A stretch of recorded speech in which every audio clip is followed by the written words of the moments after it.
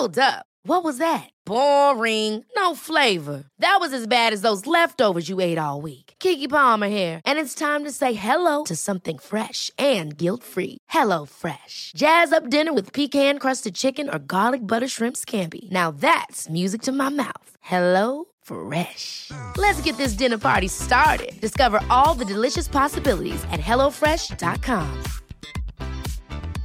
Hey, I'm Ryan Reynolds. At Mint Mobile, we like to do the opposite of what Big Wireless does. They charge you a lot, we charge you a little. So naturally, when they announced they'd be raising their prices due to inflation, we decided to deflate our prices due to not hating you. That's right. We're cutting the price of Mint Unlimited from $30 a month to just $15 a month. Give it a try at mintmobile.com/switch. $45 up front for 3 months plus taxes and fees. Promo rate for new customers for limited time. Unlimited more than 40 gigabytes per month. Slows full terms at mintmobile.com. I just wanted my friends to be there for me the way I was there for you. You have made us look like bad friends for being honest about things. I understand why they get frustrated. I can't do it anymore. Filming. You guys, everyone, I'm gone.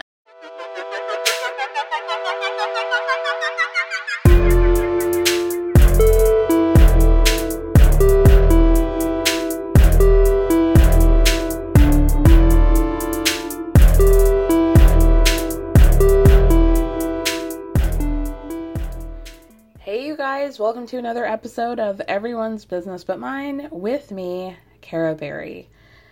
What a week it's been. What a week. I just want to say, I want to make it clear that, I'm not a Bravo-centric podcast. I genuinely talk about things and shows that I want to talk about. It could be anything, but I just kind of wanted to issue a clarification and maybe even a warning for many people that I'm not a Bravo podcast, and that I'm going to be talking as the weeks go on. I have been talking a lot about Vanderpump Rules lately, but the season's over, possibly even the series, and now it seems like The Real Housewives of Beverly Hills and New York are going to be on a hiatus until July. So there are going to be some different things happening. When I started, I was recapping a lot of Married at First Sight, Love After Lockup, 90 Day Fiancé, which I will be continuing to do. So I hope you guys stick with me because, frankly, there's no Bravo for me to be avoiding anyway. So I don't know what to tell you. But let's get into just one news item. And there's really not much to talk about, but I just wanted to gloat a little bit. It's been a tough few weeks. I find myself just ranting, just staring at my wall, ranting into a microphone for the past month. And I want to talk about things that are a little bit more lighthearted. Obviously we're sort of coming out of quarantine now, so maybe there'll be more mess that'll happen with celebrities. But just for my own mental health, this podcast in many ways is an escape for me, and I like to laugh and I like to be funny. And so I don't know. I think, before the 90 Days is coming out, 90 Day the Other Way, 90 Day Fiancé the Other Way just began. Last week I did a crossover with Jody of the Reality TV podcast. I think this is a great time. We're kind of in a lull of reality TV shows. A lot of people say, I don't watch 90 Day, but I still listen to your recaps. If this is now the time to start a new reality show, I recommend you do it. 90 Day Fiancé the Other Way is only in season 2. There are only, I'm going to say, 2 couples that carry over from season 1. So honestly, you don't even really need to go back and watch season 1. Start at season 2. There's only been 1 episode so far, so I highly recommend you do it. I'll be talking about that. What else did I want to talk about? Something, you guys know that the Kardashians are near and dear to my heart. You know, in the way that, like, people I don't really give a fuck about but talk about a lot are near and dear to me. But I just want to say that I saw some video footage that was on TMZ, and we're going to have to sit in the Kardashian corner for a little bit. Because I've been predicting this. I'm the Nostradamus of Kardashian behavior. I'm a scholar. I have my doctorate. It appears, we all knew this is what was going to happen, that Khloe and Tristan are back together.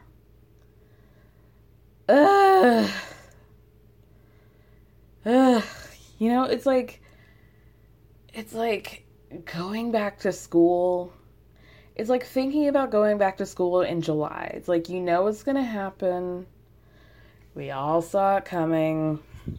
And yet you still are not prepared for it. Summer after summer. It's like, damn. We got to do this again. We got to get on this ride again. So here. Listen. We all knew.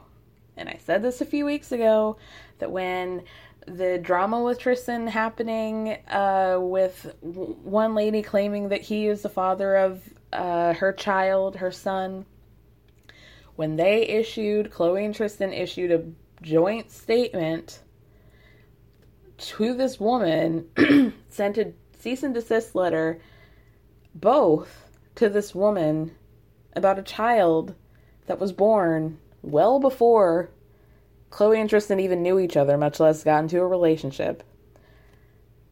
I knew. These two little idiots are back together.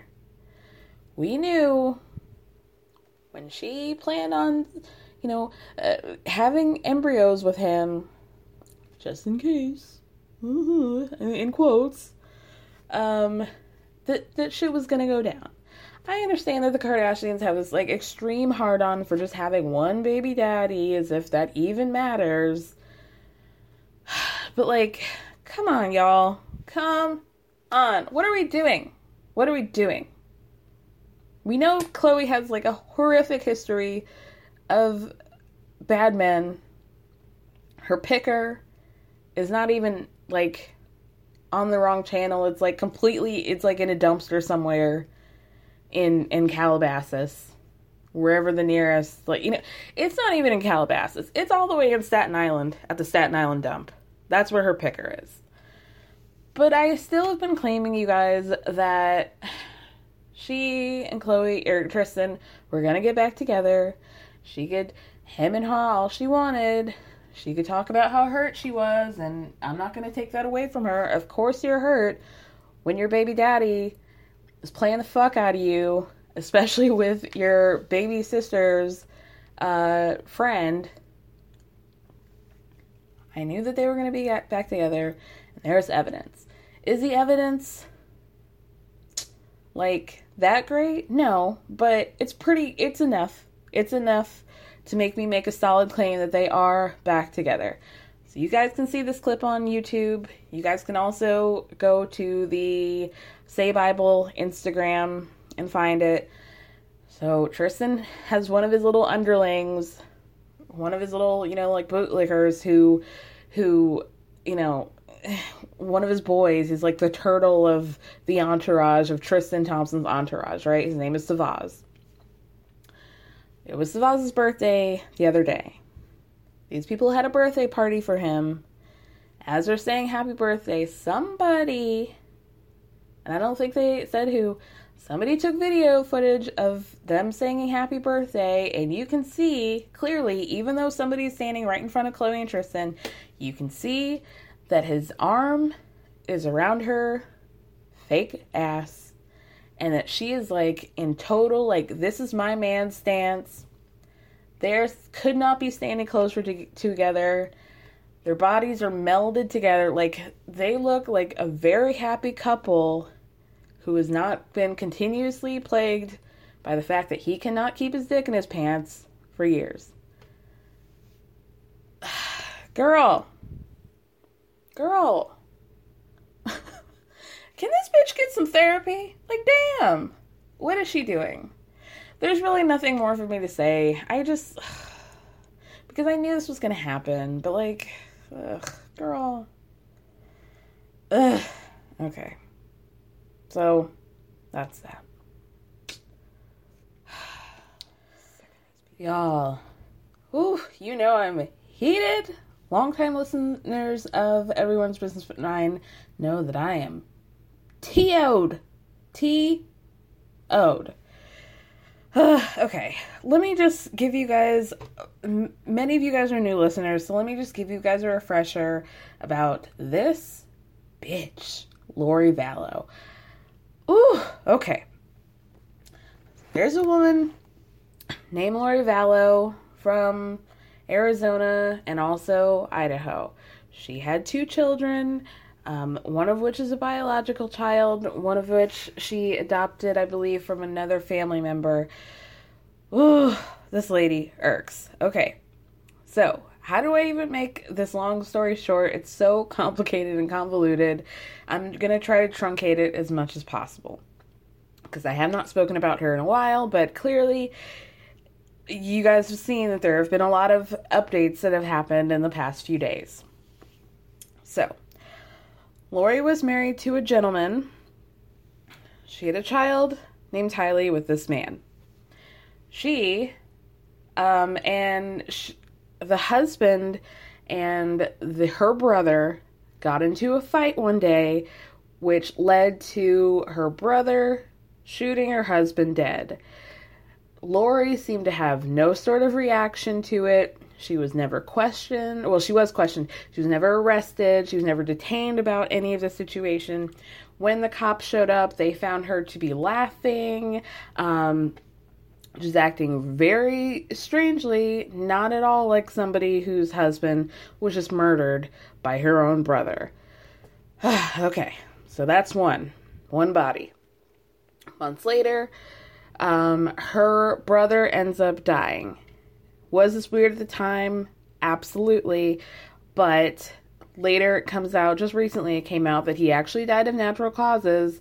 So even though that's 2 bodies, you know, she got a pass on that one. So, after her husband dies, she very quickly gets married to a man named Chad Daybell. Oddly enough, Chad and Lori got married weeks after his own wife died of mysterious causes. Body number 3. They get married around September. One of the kids goes missing, and then a few weeks later, another kid goes missing. First it was Tylee, then it was JJ. Okay. So then, nobody had seen the kids since like late September. November, family members are sick of Lori evading why they have not been speaking to Tylee, who was a teenager, even though like they were getting texts from her, from her phone, not from her. They were, Lori was being very evasive. November, this all happened last year, so November of 2019, family members filed police report stating that both of these children have been missing. And what did Lori and Chad do? Her new husband, they flee to Hawaii. Everybody's wondering, obviously those kids did not make it onto the island with her. They were in Kauai.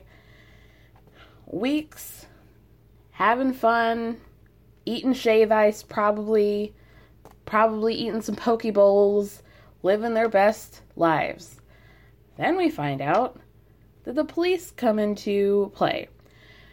The Rexburg police in Idaho say, lady, you need to tell us where these children are, or else.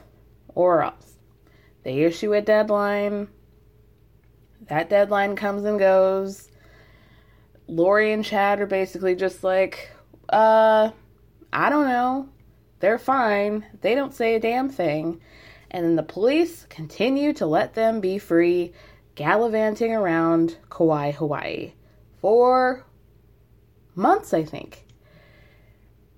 Then, in February, you guys, it took until February for Lori to finally be arrested on the fact that she had 2 children that were missing with no explanation. She was extradited back to Rexburg, Idaho, where she remains now, on $1 million bond. Okay. Chad was free. He, I think, also went back to Idaho at some point, but he's just also been living his best life, chilling, minding his own business, okay? Tuesday, you guys, we're in June now. Tuesday, Chad was arrested on 2 counts of destruction or concealment of evidence and appeared in court Wednesday.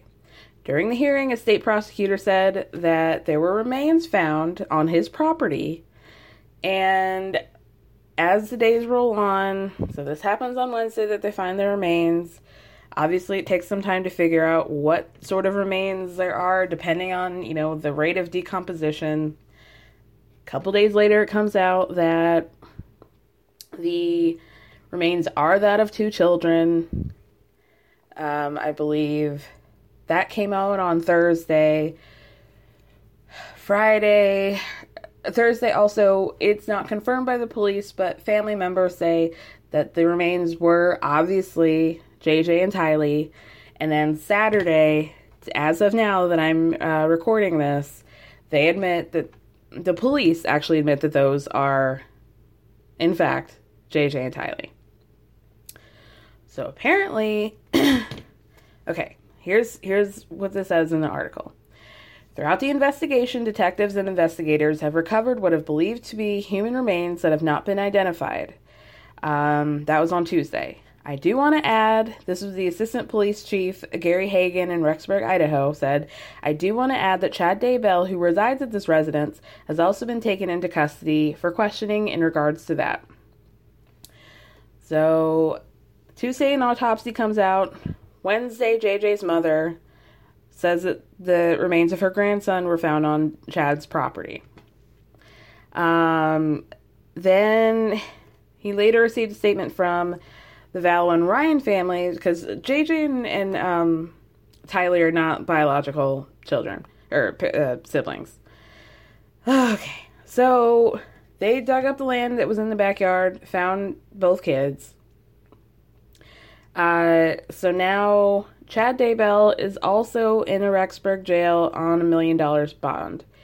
There are investigations ongoing into both of their spouses and why they died. It's also worth mentioning that Chad and Lori are, obviously they're fucking lunatics, but, they're a different breed of specific lunatic, meaning they're like a doomsday prepper, doomsday couple.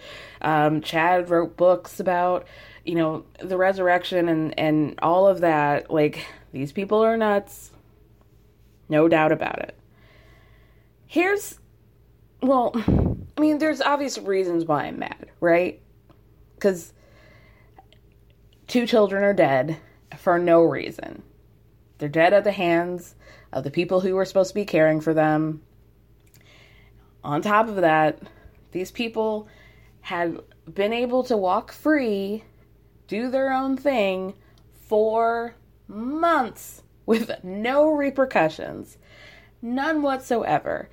Once that deadline hit of them having to produce the children, nothing happened for so long. What on earth? What were they thinking? Being like, oh, you guys have to have this deadline, and then having no set up repercussions for when they did not produce these children, because we all know that those children are not going to be produced.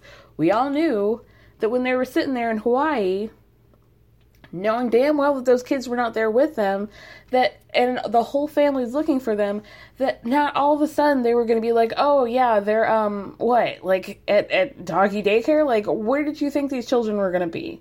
I understand that there's, processes that have to be gone through, but I also think it's really fucking stupid that you would pretend, because that's basically what they were doing, being like, oh, something is gonna happen, or, you know, like, you guys better do this. I mean, you're dealing with literally insane people with no repercussions for not producing these children. Like, what was the point? What was the point of giving them a deadline? It's like grounding your children and then letting them go out the next day. Like, what's the point? There's no punishment for that. There was no punishment set in place. It's astounding to me that this story has gone on for so long, because we knew those kids were dead. We knew that they've been dead. If they had not been dead, they had not, you know, and I'm, you know, like, it feels like harsh to be like they're dead, but I mean, it's just horrific to me that these children were just treated so neglectfully, with no real regard for their well-being. There was nothing that anybody did from September until February. Nothing was really done. Not that there was anything that could be done. I mean, obviously their lives couldn't come back, but in terms of, like, legal ramifications, nothing was done for months. That is wild to me. Why? I truly hope that finally these Rexburg police can grow some nuts and issue, like, I hope that there's a judge that is tough as hell on them. I really want to know. I don't know how they're going to get them to explain what happened, because clearly they don't care. I want to know what happened to Chad's former wife, what's going on with the investigation of that, because apparently her body had been exhumed to figure out what exactly happened, because he just said it was natural causes. I want these people to get the punishment they deserve. You murdered at least 2 children. That's enough. But, like, the wife deserves her justice. I mean, I just feel like these people are just such wackos that, like, we're never really going to find the truth, because now they're so used to lying. It's kind of like, this is like a weird comparison, but it's kind of like R. Kelly, in the sense that, like, when I watched that interview that he did with Gail, Oprah's friend, you could tell that, like, he is so used to lying that he believes it. I genuinely believe that R. Kelly doesn't think that he's done anything wrong. The same way I believe that, like, Jeffrey Epstein probably didn't think that he did anything wrong, you know? Like, it's when you're just so delusional that it's like there's almost no point in trying to get to the truth, because these people have so convinced themselves that nothing they did was, like, highly illegal, morally corrupt, and just, like, disgusting, that, like, it's almost like, of course I hope these people actually, like, try to, you know, like, hold their feet to the fire and actually make them see what is going on, what they did was wrong, what they did was vile and disgusting. But it's almost like when you have so convinced yourself that you have not done the wrong thing, it's almost like to the point where it's got to be so frustrating. I can't imagine how the victims of this must feel. The victims in this case being, like, the family members that really tried to advocate for these children, and for months watched these other people just live their lives as if nothing wrong had happened. Like, it's sick. It's sick that you would do this to your own children. It's sick that you would, like, and at what end? To what end? Like, do you genuinely believe that, what's almost crazy to me, like, obviously, like, it's crazy if one person does this, but it's even more crazier to me when it's two people, because you would think that, like, one of them would think, like, hey, this isn't, like, the greatest idea. Do we maybe need to think about... And I just wonder, like... You know what I mean? like when two people join forces for the same fucked up cause, it really makes you wonder, like, how did we get here? How did two people end up, like, not advocating for each other, but like justifying each other's behavior, doing the same thing? Like, how you just, like, you would just hope. You just wonder how, like, when two people like that come together, it's just, like, it's so evil. Because you would think that at one point, like, one of you guys would think, like, this is not the right idea. There's really no more news about it right now. Like I said, I'm recording this on Saturday. Obviously, the courts are closed at this point. What more can be done, really, until they, you know, have a trial for them? Clearly, nobody's going to be setting bail for these wackos. So we're just going to, it's just, you know, more of a waiting game. More of a waiting game. Justice for Tylee. Justice for JJ. I really hope that these people rot in hell. Okay? I really do. Okay. Okay. So... our last little bit of news before the recap is the fact that one Nastasia Stassi Schroeder, potentially Clark, is pregnant. Wow. I think with, you know, okay, let me preface this by saying, before I go into complete hater mode, that, you know, a baby is a blessing, mazel to her. I hope that it's everything she and Beau could ever have wanted, and, you know, I hope that the baby's loved and cared for and gets everything that it needs. However, I think it's a fair conversation to talk about the PR of it all, because there are a lot of factors that go into this, right? So, first of all, I think a lot of people's reactions... So let's get into what happened on Friday. You know, I'm not one for, like, the, you know, I feel like the heyday of, like, paparazzi photos is long since been over at this point, unless it's, like, a truly big star, like a true A-lister who's done something, you know, dramatic. Like a Ben Affleck smoking, you know, under his mask, oh gosh, like, you know, that sort of thing. With that being said, you know, the heyday is over. And so when these pictures came out of Kristen on, like, Wednesday or Thursday with her boyfriend and the dogs, and then Stassi out wearing a cardigan in, you know, whatever temperature it is in LA at this point, which is probably well past cardigan weather, you know, we thought, ugh, really? It's also worth mentioning that she had just gotten some PR. I will be getting into the person who's now repping her, the company, and who that person also reps, and how YIKES it all is. So when these pictures came out, I think we were all like, ugh, okay, here we go, right? The machine has been turned on.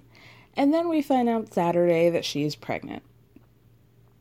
And it comes out on Us Weekly, and they're like, oh yeah, that's why she was wearing a cardigan the day before with her little kitten heels and her Chanel bag. And, you know, I think the first reaction from everybody was like, girl. And I think the second reaction was like, okay, let's do the math here. So apparently for those people who did listen to her podcast, RIP to Straight Up with Stassi, they picked up on the fact that timing-wise, this didn't really make sense with the things that she was saying in terms of, like, her substance abuse. There had been times where she talked about drinking heavily every night. There had been times where she had spoken about doing shrooms a couple times over the quarantine. I mean, I don't know when quarantine started in LA. I'm assuming it was probably around the same time as New York, which would have been late March, but she was saying these things in like April and May, and now we're only in mid-June. So, a lot of people had questions. Not to say that, I'm sure most women probably drink and party and do whatever up until the time they find out they're pregnant. No shade about that. But I think it gets into the timing of why this would be announced. Now, did she announce it on her own? No, it came out through Us Weekly, but I think it's been more or less confirmed that is true. The issue is, it's not that this came out early. You can announce when you're pregnant whenever you feel like it, right? I think the issue that many people have is the sort of like using the status of your womb as an excuse to get people to back off on you. This happened with Lea Michele. I can't remember if I talked about what happened with Lea, but when her former co-stars of Glee were all talking about how horribly she treated them, how she said she wanted to like shit in somebody's wig, and then she issues a statement about like, oh, well, now that I'm pregnant, I'm really taking time to think about these things and I want to do better for my child. And I think this is what people are taking issue with. It just feels like a deflection. It feels like, here, I'm just going to say it now, not because I'm, shouting from the top of the, it just feels like if this situation did not happen with her, if she did not lose everything, would we have found out that she was pregnant this soon? More than likely not. We more than likely would have found out. I mean, the odds of her being more than like 6 weeks pregnant at this point, pretty small, considering all the things that she said. Totally possible that she did not think she was pregnant leading up to that. There's no shade on my end about that. But it has to be very soon. And it feels like the only reason why this is being announced is because it conjures up sympathy on her end. And I think that's really gross. I think that if I were, like if my mom were have done, were A, a celebrity, B, and had done something really shitty that made a lot of people very hurt, and then the announcement of my, impending birth was to serve as a distraction to make people feel sympathy for you, I would just feel some type of way about that. I don't love it. I'm very, I understand that she's obviously feeling probably very desperate, very like, I don't know what the word would be, but I feel like it seems to me that like, we all know the game when it comes to PR. Of course, there are a lot of people who just enjoy a show for what it is, and they just take these people as, television stars, and they don't look beyond this stuff, and they're not, I don't expect people to be scholars on pop culture in the way that I am. But as somebody who is, and I think the advent of social media really hips us to how celebrities navigate through crises, I think that it's very easy to see through something like this for what it is. And what it feels like is a deflection. And I don't love it. I don't love it. And I think that's okay to say, I think that's fine. I just really, like, within everything of my body, with all of my Pisces intuition, I do not believe that we would have heard anything about this pregnancy had it not been for the drama that she's been dealing with. And that's my truth. Okay? And that's really all I have to say about it. Maybe I'll come back if anything has been updated, because it seems like news comes out about her, every 8 minutes. So hopefully, I don't know what other bomb could possibly be dropped at this point unless Vanderpump just is completely over. But with that, you guys, I am very excited to present to you my recap of part 2 of the Vanderpump Rules reunion with Ray Sani. It was so much fun to talk to her.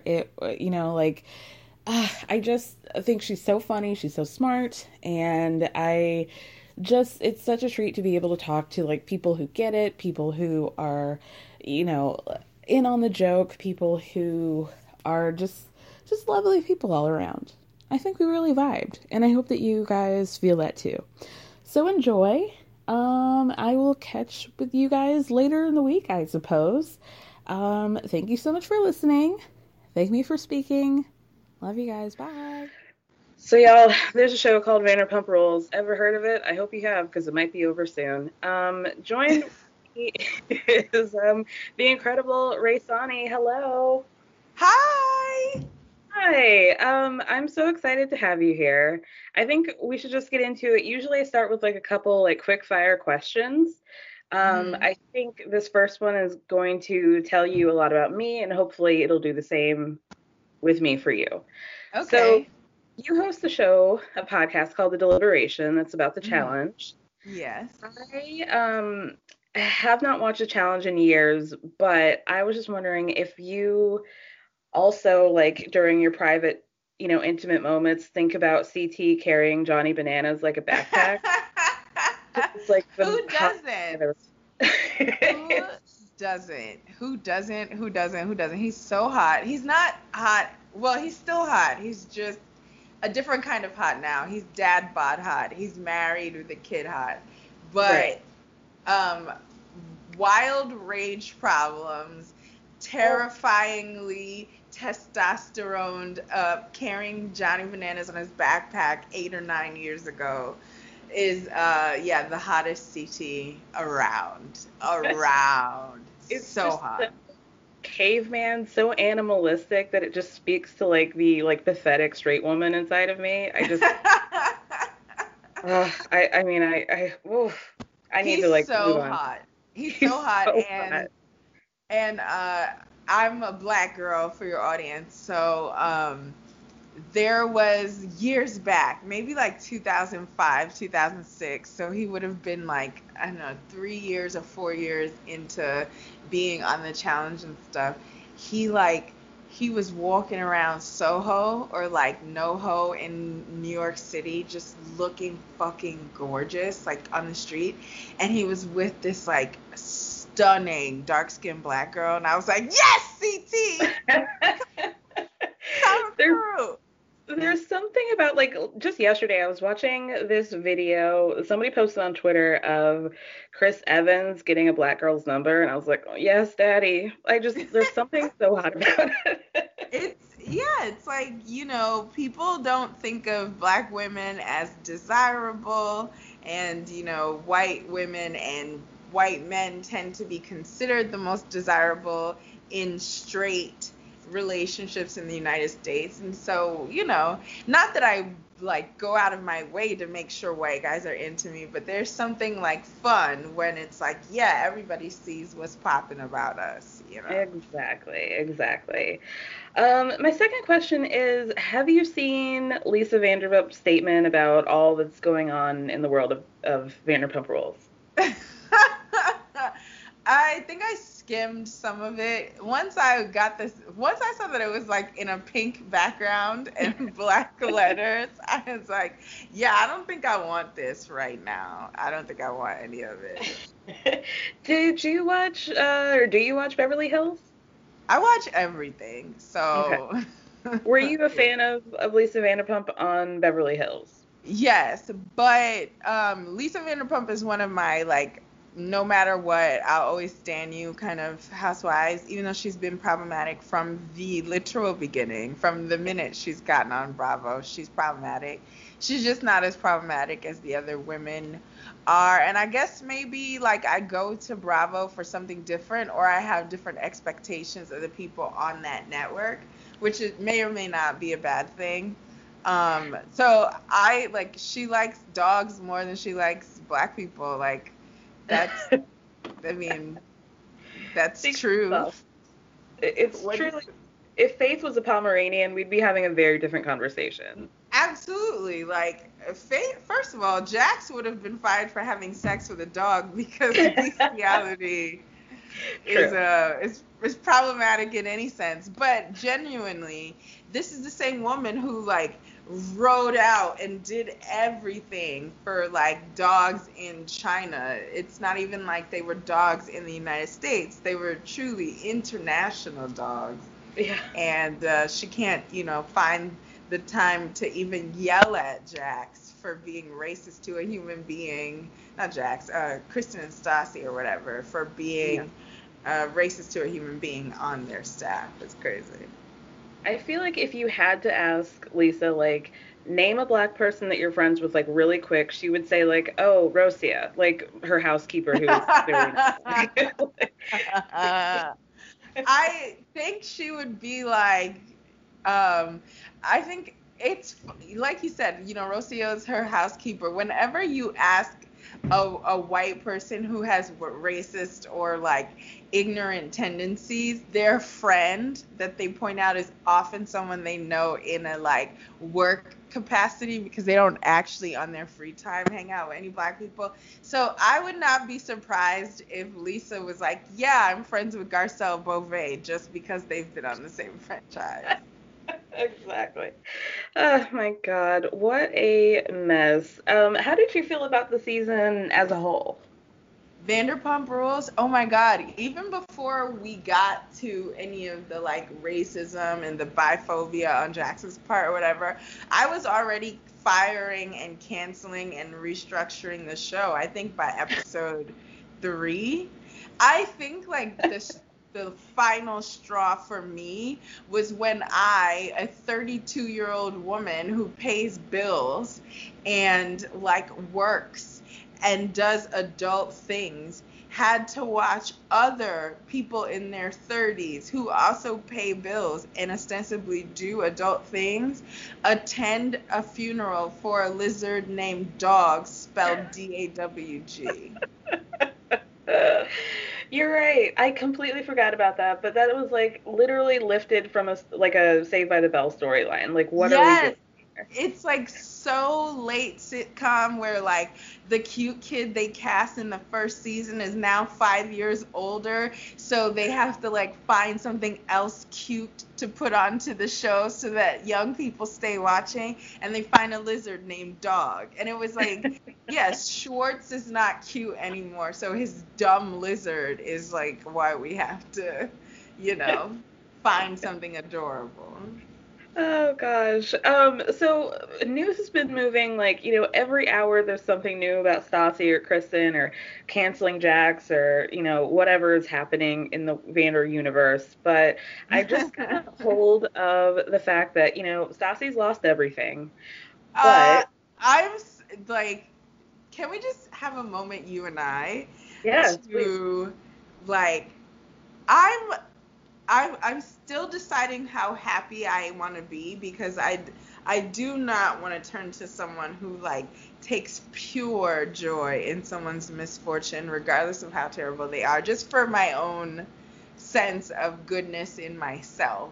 Sure. I don't want to be like dancing at someone's misfortune, but I do want to express like a weird kind of surprise and delight, like delight at the surprise, because I did not think that we would get a firing, and I didn't think that we would get like permanent offboarding of sponsors and stuff.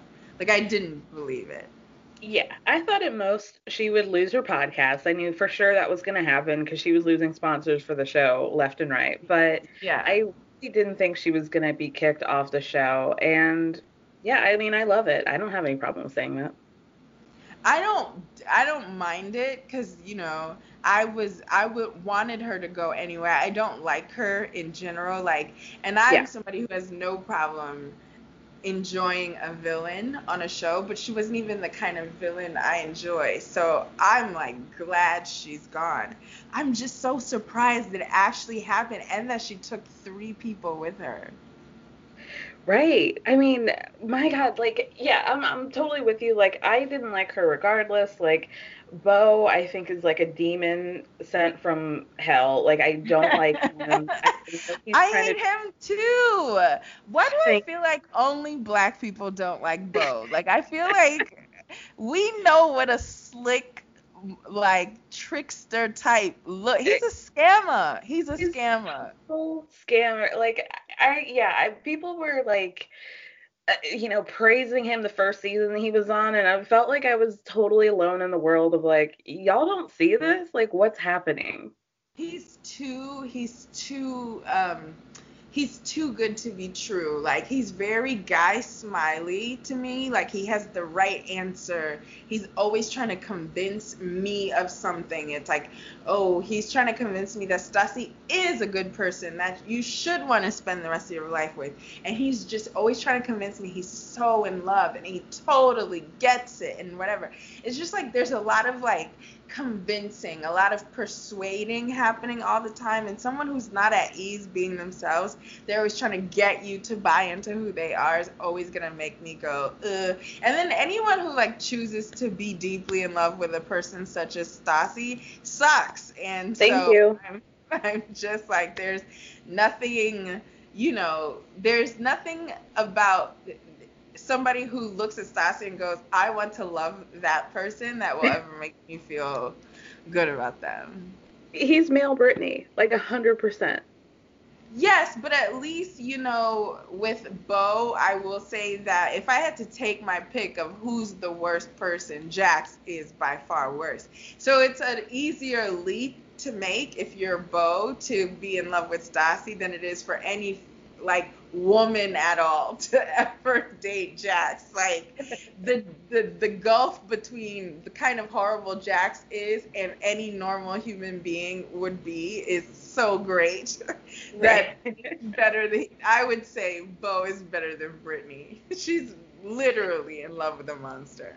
But it's like, is she? Because I feel like she knows that she's not doing the right thing, and yet she keeps doing it. Is Jax good in bed? No. No. I mean, no. How could he be? I think he probably had potential at one point, but like, I just feel like I have like good like ESP for penises. And I feel like his dick is like, it's just like a little bit thicker than, like it's thick enough to be like, okay, yeah, like I can work with this. But like, I just feel like he's very selfish. He gives me selfish lover. I feel like he's a selfish lover, but I get selfish like, he's so selfish that he wouldn't let you be able to tell people he's not good in bed. Right? So he's like his ego would celebrate making girls come. You know what I mean? Like, oh yeah, I had Britney screaming from the rooftops last night type kind of braggadocio. Not because he like derives pleasure in giving Britney pleasure, but I feel like he's the kind of guy who's gonna put his penis everywhere, and he wants people to say good things about it when he does. Yeah. I mean, and I feel like if he was good in bed, like, we would have heard it by now.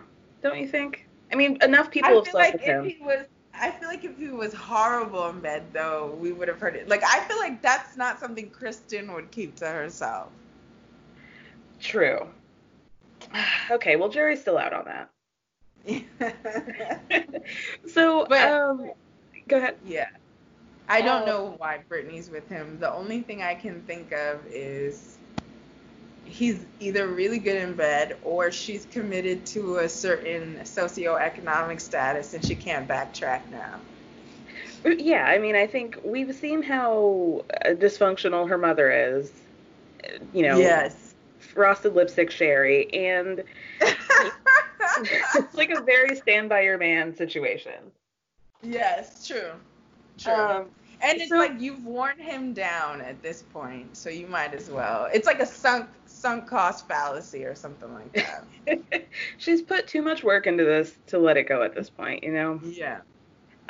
So people noticed on the internet that Stassi just signed to a new PR company. It's called the Honig Company. So I just want to list the list of celebrity clients that are on working with this person. Oh, I'm nervous. Here we go. We're gonna start off real hard with Courtney Love. Oh God. It gets worse from there. There's Gilbert Gottfried. Wait, time out. Before you get to Gilbert Gottfried, holy shit.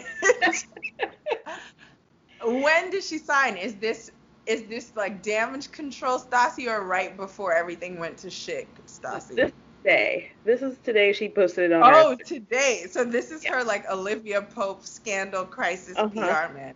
Okay. Yep. Okay. All right, so we've got to see if they've handled. Well, Courtney Love makes a lot more sense now. Okay, go ahead. Okay, so then we get Lindsay Lohan, Aaron Carter. Aaron Carter, like Nick Carter's little brother. Like Nick Carter's little brother, yes. Oh my God, I don't feel like this is a good crisis PR firm. I feel like everybody you've mentioned already is still in trouble. It gets worse. Okay. We have Brandy Glanville of Real Housewives of Beverly Hills. Oh my gosh, she's about to ruin Denise on Beverly Hills this season. Right. What? Okay. There's Danielle Staub of New Jersey. What? She just ruined her career last season on Jersey. What? Yep. Phaedra Parks of Atlanta. She's on WeTV right now. She's on Marriage Boot Camp right now. Stassi's in trouble. It speaks for itself. Jim Edmonds, who is Megan King Edmonds' ex-husband of Real Housewives of Orange County. The one who was sending his dick pic to the babysitter while Megan was in labor. That guy? That guy. Oh my God. Victoria Gotti. The only good and surprising one is Monique Samuels of Potomac. That one I have questions about. But she also got in trouble for beating somebody's ass in the upcoming season.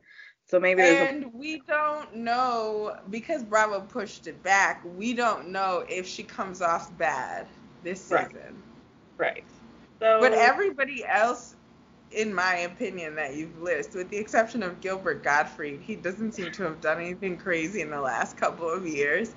But everybody else is a reality star who's done poorly and hasn't recovered, or is a down and out musician whose PR still hasn't recovered.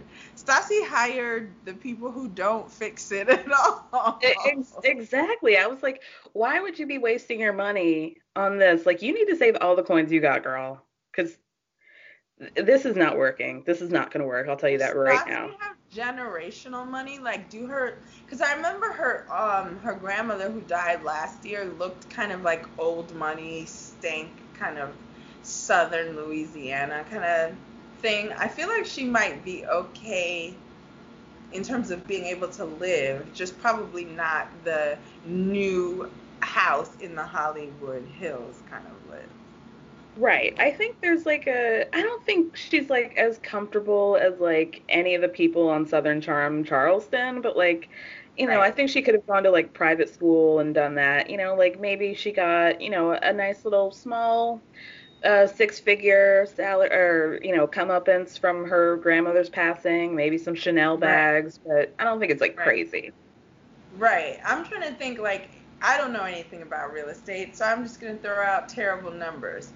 If Stassi is, a Hollywood Hills house, probably not the richest one, maybe like lower level.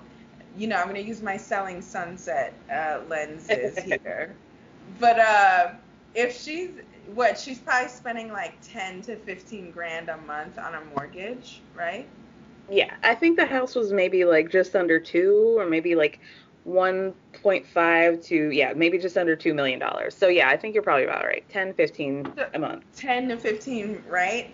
And if she saved, which who knows? I'm bad with money, so who knows? She's younger than I am. If she's saved and, you know, she gets to hold on to a couple sponsors, she might get to keep the house. She just can't do anything else. Like, literally can't go out to dinner or anything. Right. I mean, to be fair, if Bo was pitching in, that would knock the mortgage down to, you know, $8,500 to $1,350. If Bo's pitching in. I don't think he's paying more than $1,500 a month on that, towards that mortgage. And is Bo still on the show? Stassi got fired. Krista got fired. But if he's still friends with, like,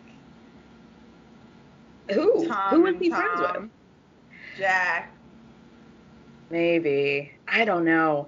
And I'm wondering, like, I wonder if they even started filming, because this would be the time where they would start, or they would have started. Right, if they would have done Pride in July, maybe, right? Right, but that's canceled now. So, yeah, I mean, I wonder if she's going to get paid if they started filming up until that point, or if it's all just a wash. I guess we'll see. Yeah, she's probably paid through the reunion, I imagine, and that's it. It doesn't sound like they've taped anything. If anything, we're like still sitting here being like, is there enough time in summer for Summer House? So right. And that's really where my heart and my focus is going towards.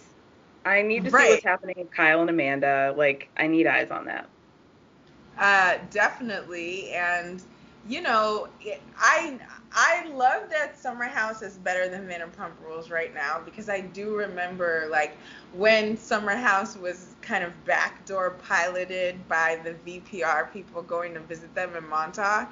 It's just, like, it was so great because, like, the first thing that happens there is that Stassi gets humiliated by Kyle, who tells her she's dressed like Steve Jobs. And so, like, in all this, Summer House ending up being the better show, and Stassi flaming out so badly in the same season kind of feels full circle. You're exactly right. Okay, so let's get into part 2 of the reunion. We open up on Tom and Jax. They're still arguing from part 1, where Tom called out Jax for, like, being shitty towards his mother. What's your opinion on that? I think he deserved it. You know, what's so interesting about these arguments is that, and I hate them, because I always understand, like, people think that the minute you mention a family member or a child, that no matter what is said, it's off limits. And it's not like Tom said anything about Jax's mom as a woman. He called Jax out on his behavior toward his mom that we all got to see. But everyone's, no, you don't go there. We don't talk about the mothers. And I get, like, the desire to want to set the boundary, because once you sort of let people talk about anybody's parents willy-nilly, it goes crazy. But, like, Jax's behavior with his mother was an exact parallel to what Tom's example was, which is, even if you weren't going to invite me, you still wanted me to surprise you and just show up the same way you thought your mother would just surprise you and show up after you bashed us on national TV. And that's insane. It is insane behavior to think that way. And I think it's perfectly fair for Tom to point it out. I do too. I mean, yeah, like you said, like, it had nothing to do with him being critical of his mom. It had everything to do with him being critical of Jax's treatment of his mother, which is like, yeah, it's just another example in the library of examples of you being a shitty human being and expecting people to go above and beyond to cater to you, and yet you give nobody anything. Anything. And if anything, like, the example about Jax's mom sort of is more devastating than what Tom was trying to demonstrate, which is that, like, your own mother, who you have sold out on national TV over and over again over something really painful. Like, you lost your dad, but she lost her life partner. Right. Like, her soulmate. You know what I mean? You get to have one. You don't get another dad, obviously, but you sort of come up, you grow up knowing that your parents will probably pass before you do. You have your whole life to prepare for that, and you get to start your own family to continue. But your mom lost her husband, and you're, like, mad at her, and you're, like, bashing her on TV. That's way too much. Way too much. Yeah, because, like, now it's like she has no family because you won't speak to her, and you've gaslit your sister into not speaking to her either. So now she has nothing. Nothing. And you still expected her to show up. You're insane. Insane. So then Andy asks Jax how he feels about the future of his friendship with Sandoval, and it's clear that, like, Jax still wants this friendship in the future, but Tom is like, I'm out. Like, he's like, you know, I never deal in absolutes, but I do wish Jax the best. Like, he has clearly outgrown Jax in a way that, like, Jax still doesn't understand. I think we have to take time to thank Ariana for that. I think that if Ariana weren't like, I'm basically your wife now, we've bought property together, like, I have a say. If Ariana wasn't there to, like, sort of reinforce that Jax is a terrible person and won't let her man get taken advantage of anymore, I think Tom would be right back there. All Jax has to do is show, like, slight remorse, and everybody forgives him. It's astonishing, really. It's sick. It is sick. The hold that he has on these people, it's like, what is going on? What is happening? Yeah, like, I mean, even just, sorry to cut you off, even the fact that, like, Tom bought him that sword and got Randy Jackson to sign it after everything that happened this year. Please. Right. Please. That is a dedication on another level. Yeah. I mean, obviously, like, I think that there's, like, an element of, like, I get what Jax and Brittany are trying to say. It's just that they're so wrong that it can't count. It doesn't count. But I think that there is, like, an element of, like, Tom knowing what things make him look and sound good. Yeah, I mean, there's definitely, like, a side to him. I mean, and that's fair, because you're on a show. It's like you want to cover your tracks in a way that maybe you necessarily wouldn't if this was not on camera. Right. But he's always right. So, like, it's maybe just more that, like, he's smarter, and they take that as, like, you being underhanded and tactical, but it's like, it's the business of being on a TV show. Sorry. Right, exactly. I mean, I'm not gonna lie, like, if I were Jax and Brittany, I would be like, why did Tom ambush me with this on camera without a heads up? But I also wouldn't have a homophobic pastor about to, like, officiate my wedding to be ambushed with at all anyway. Period. So, I mean, it's a wash to me, you know. Yeah, exactly. They expect him to not be playing the games that they would because he plays it so much better, and it's, they're disgusting. So then we get to Sheena and Dana and their, like, drama, which is boring to me. I do love that Charlie is here to be interesting, where Dana was... is there something that we're not seeing? Because I don't understand.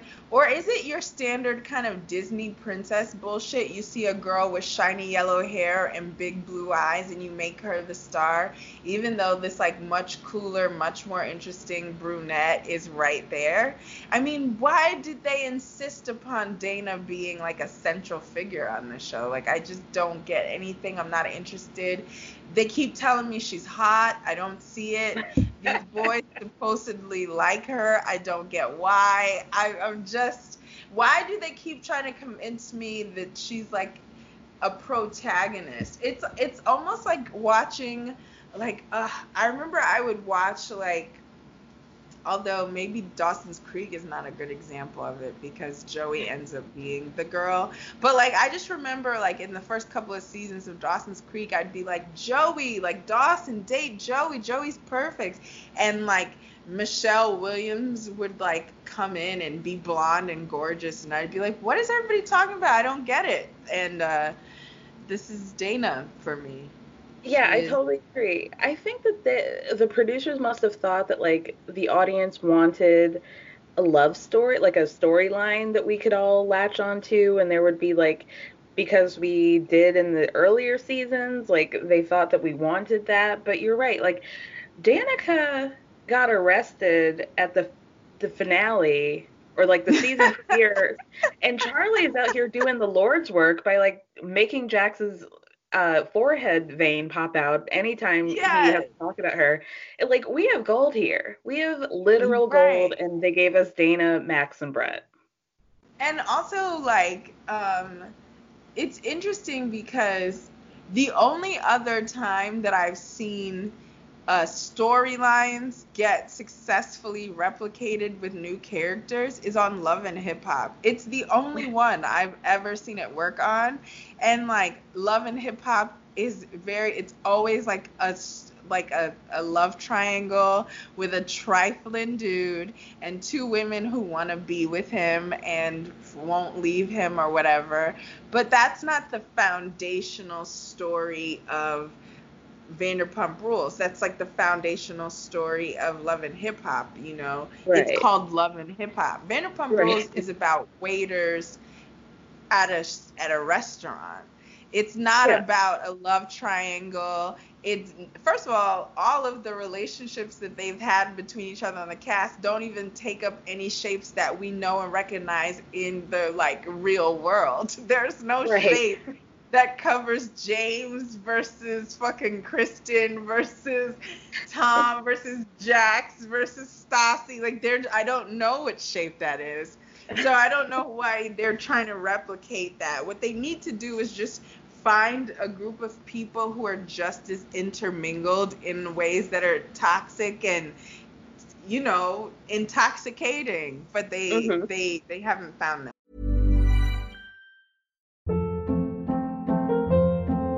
Hold up. What was that? Boring. No flavor. That was as bad as those leftovers you ate all week. Keke Palmer here, and it's time to say hello to something fresh and guilt-free. HelloFresh. Jazz up dinner with pecan-crusted chicken or garlic butter shrimp scampi. Now that's music to my mouth. HelloFresh. Let's get this dinner party started. Discover all the delicious possibilities at HelloFresh.com. Hey, it's Ryan Reynolds, and I'm here with Keith, co-star of my upcoming film, If, only in theaters May 17th. Do you want to tell people the big news? All right, I'll do it. Sign up now and you'll get unlimited for $15 a month and 6 months of Paramount Plus Essential Plan on us. MintMobile.com/switch. Upfront payment of $45 equivalent to $15 per month. Unlimited over 40 gigabytes per month. Face lower speeds. Videos at 480p. Active Mint customers by 531.24 get 6 months of Paramount Plus Essential Plan. Auto renews after 6 months. Offer ends May 31st, 2024. Separate Paramount Plus registration required. Terms and conditions apply if rated PG. This episode is sponsored by BetterHelp. As we all know, when it comes to everyone's business, I like to mention it all, but when it comes to mine, I like to keep things a little bit closer to the chest. But that method doesn't always work when it comes to your mental health, and we all need a way to purge and get it out. Therapy is a safe space to do that and to figure out how to work through whatever's weighing you down by learning positive coping skills and all the tools you need to help you be the best version of yourself.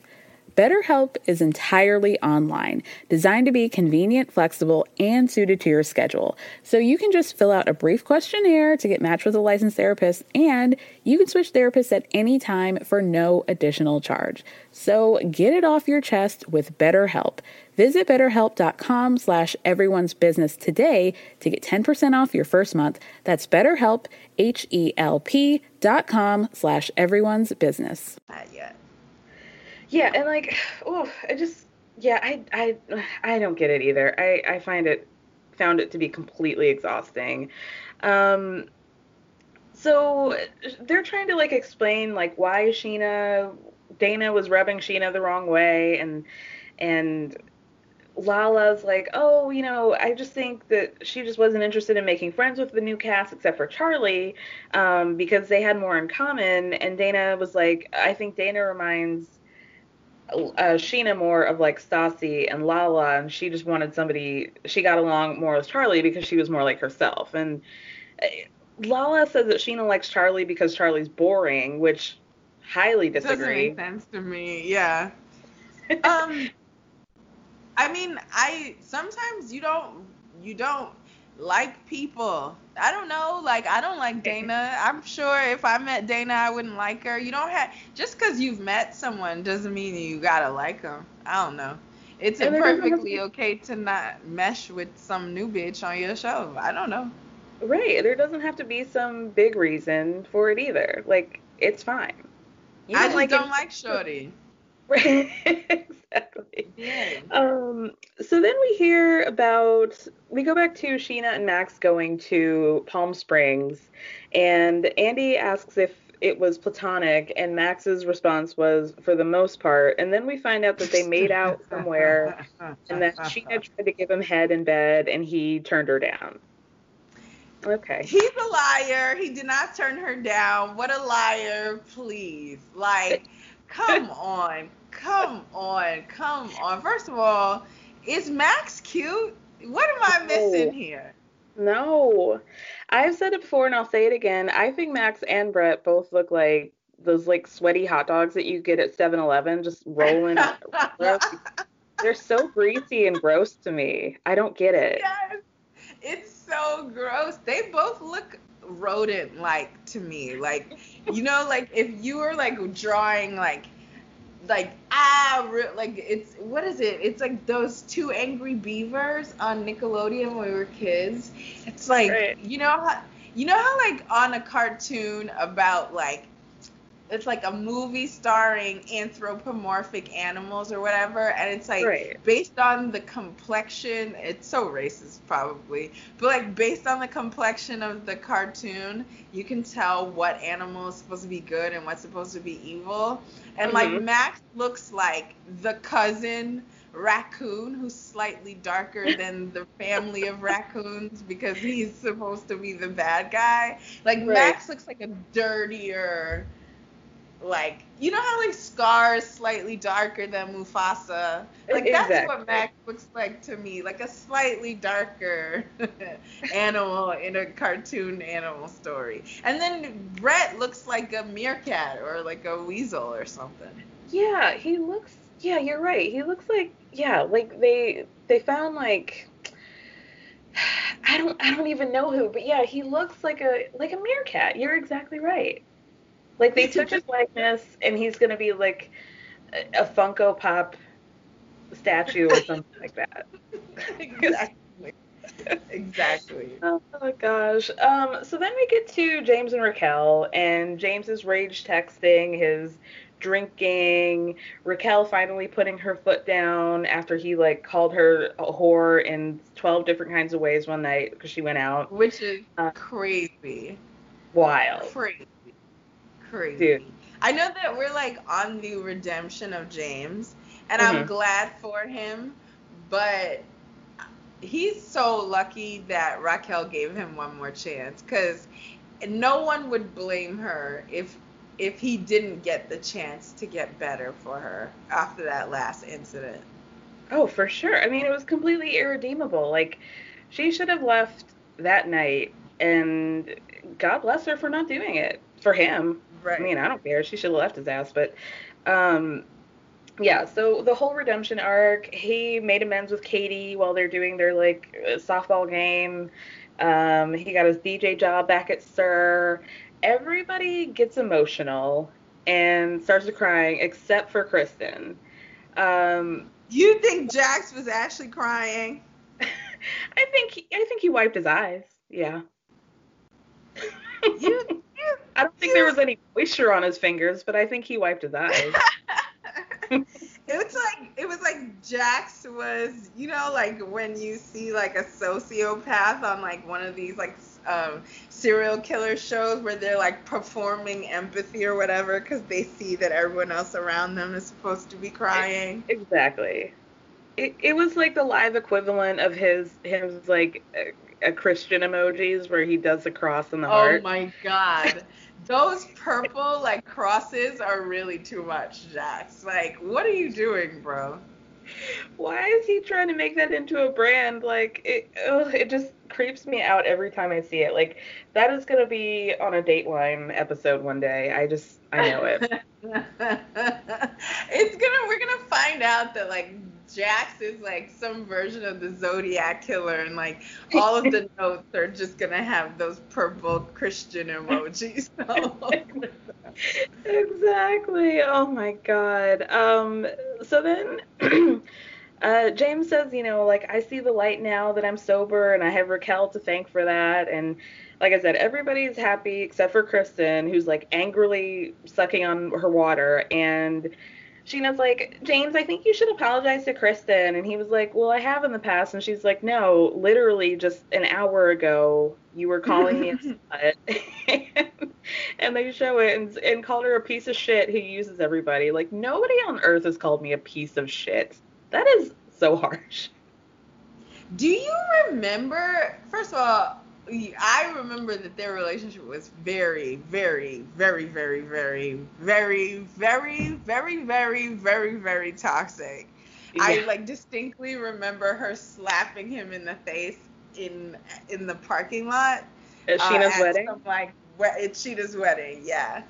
But beyond like 2 seasons ago where Kristen had that like insane obsession where it just seemed like she was so angry that she had been fired from SUR, but James got to have like his life that she gave him without her. She seemed very resentful and obsessed with him for that.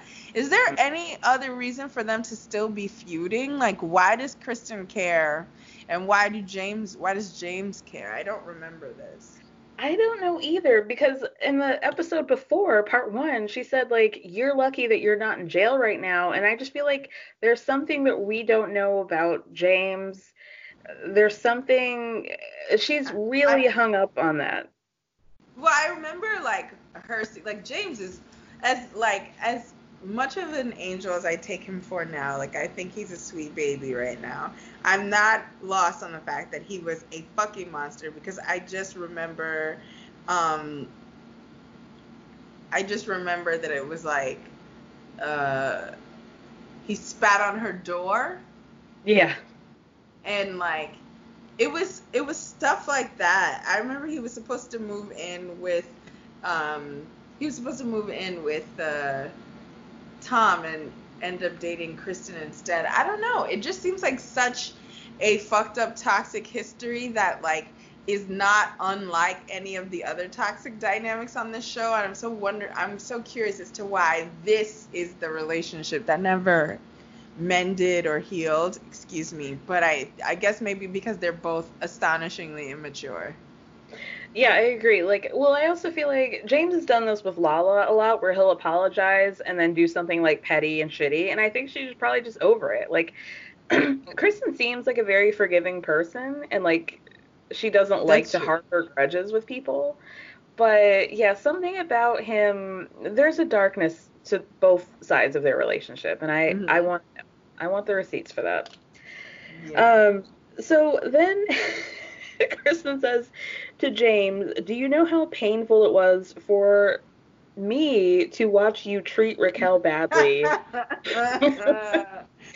While you were also treating Raquel badly? Like, right. What? Then she says Raquel is almost like Brittany, meaning like she's almost like a sweet and innocent angel from heaven.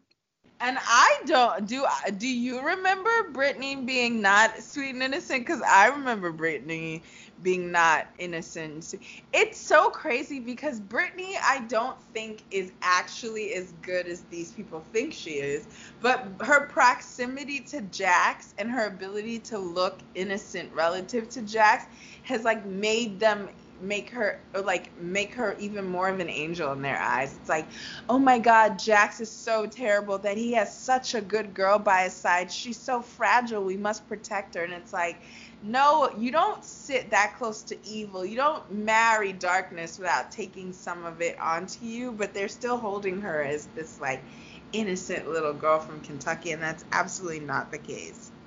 Yeah, they've completely bought into the stereotype that she's just like the Southern girl. She's got her little accent, and she like, you know, makes corn every night for Jax, and like it's so like sick. Like they think that she's completely this like innocent little girl, and that they have to like put her on a pedestal purely because of Jax. And like if she had been dating anybody else, we would have seen a worse side of Brittany a lot quicker, I think. Oh yeah, absolutely. Yeah, Lala says that when she was over, she used to treat people badly too. And then Tom starts playing his horn for some reason, which killed me. Yeah. Oh, gosh. What was that about? What was that all about? Do you find Sandoval attractive? Or who out of the yes. cast, right? To me, he used to look like an anime character, but now, like, as he's getting older, I'm really like, yeah, I'm into it. Oh, really? I've actually thought he was hot the whole way through. I think Schwartz, in terms of, if we're being, like, purely objective, for me, Schwartz has always been the hottest one, but I've liked Sandoval the most because of his personality. And Jax, every so often, I'll have a moment where, like, Jax will wear, like, a cream sweater and, like, his hair will be coiffed perfectly, and I'm like, fuck, he's so hot. That's why he does all this terrible stuff that he does. No, yeah, I mean, for me, it's been, like, opposite. Like, I used to think Schwartz was so cute, and then the worse he gets and the better Tom Sandoval gets, I'm like, oh, like, the tides have really shifted for me, and I'm all in. Also, I feel like Sandoval admitted once to, like, how much he liked going down on Ariana, and, like, that's just, like, yeah, okay. I see what you're giving. Oh, yes. I do remember that. When Ariana's storyline was that she hated her pussy. I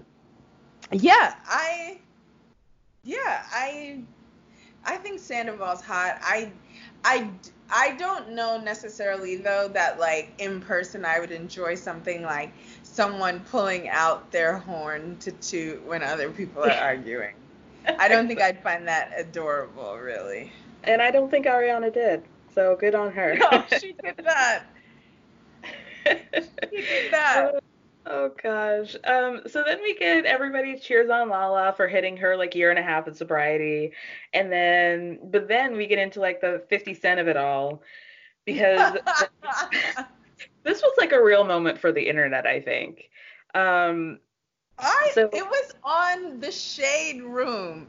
In my life, there's very little overlap between the stuff I watch on Bravo and, like, the Shade Room. Like, the Shade Room will put something that Nene put out there, you know what I mean? Like, but it's never, like, the white Bravo show. So, like, this must have really struck a nerve. Right. Like, the day they talk about, like, a Paige DeSorbo, I'm really going to pass out. Yes. But yeah, so this was like, I loved it, and I think a lot of people were really upset that it didn't come up on the show between like Randall and Lala and 50 Cent. And, you know, we get into how James's involvement was the fact that, like, he was being a petty bitch and was like, this was so fucking funny. Like, of course I had to post on my IG, like, Money by Monday. And I loved it. Like, I love petty James. Like, when he doesn't get too mean and nasty, like, that's my sweet spot for James. When he's just like living in the shit and just loving it. And also, like, so I can understand why Lala got mad, because it's like, hey, this really embarrassing thing is happening. Like, my friend that I just made up with, I don't want them to make fun of me publicly. But that's one of those things that you get mad because you're embarrassed, not because you're mad at the person that you're claiming to be mad at. It's just like the situation made you mad and you found a target where you didn't have one otherwise, because 50 Cent was winning. Exactly, 100%. Yeah, I mean, I lived for it. I thought it was so funny. Loved slash hated Lala being like, there was an issue between us and like a pretty famous rapper, and it's like, does he have a gag order? Like, you can't say his name, or are you trying to be like diplomatic here and act like nobody knows what you're talking about? And maybe if you just don't say 50 Cent, like people will be like, like, what are you talking about? Yeah, it was so weird. And it's interesting to see Lala's like sense of self-importance sort of play out on the show, because it's like she's talking about this life that is inaccessible to the rest of us off the show via Rand, and like it's so uninteresting, but the fact that she thinks it makes her so interesting is fascinating to me. It's like, oh yeah, you know, like a really famous rapper and I were like in a feud, and it's like, it makes you so unappealing to me, because I'm not here watching Vanderpump Rules because Lala is near 50 Cent. Like, I'm watching Vanderpump Rules because you're all terrible people who happen to wait and serve at a restaurant that I don't even like. I just like the person who owns it. Exactly. This was going to be exactly like, how did you feel about the evolution of Lala? Because I find it to be so disappointing, and I think she's really missing the mark on like trying to convince us that she's now like Real Housewives of Beverly Hills level and above all these people who are mostly older than her on Vanderpump, because of Rand, who makes straight to DVD movies, save for The Irishman. And like, you guys are going to be bankrupt in about a year and a half. Like, we all see this, right? Right. And it's just like, I mean, look, I'm not engaged. I've never been engaged, so I don't know about the success of these things. But the way that he got Lala, if there's her, there's going to be another her. He left a blonde woman who looked exactly like Lala does after the filler. So when Lala gets too old, he's going to leave her too. I mean, I don't know. Who knows? And then that might be why she doesn't like Charlie, because Rand looked at her a little too hard at their rap party. I just like, she thinks that she's going to be the next Ken and Lisa, but it's like, you guys are going to be the next Teresa and Joe. Like, does she even think that? I don't even think that she thinks of Rand and her as a power couple. I think she's just sort of focused. Like, her brain sort of seems to me that she just thinks now she's found her sponsor and she's going to be able to do whatever she wants for the rest of her life. Yeah. I don't even think of them as a couple. I kind of think of her as like someone who's fucking a rich dude. But that would be more interesting than her trying to act like they're in love. Like, come on, girl. Yeah. Yeah. I would respect her a lot more if she would just be like, he's my sugar daddy, which is what she was doing the first couple of years. And be like, and now they're like, we're in real love, okay? All right, if you say so.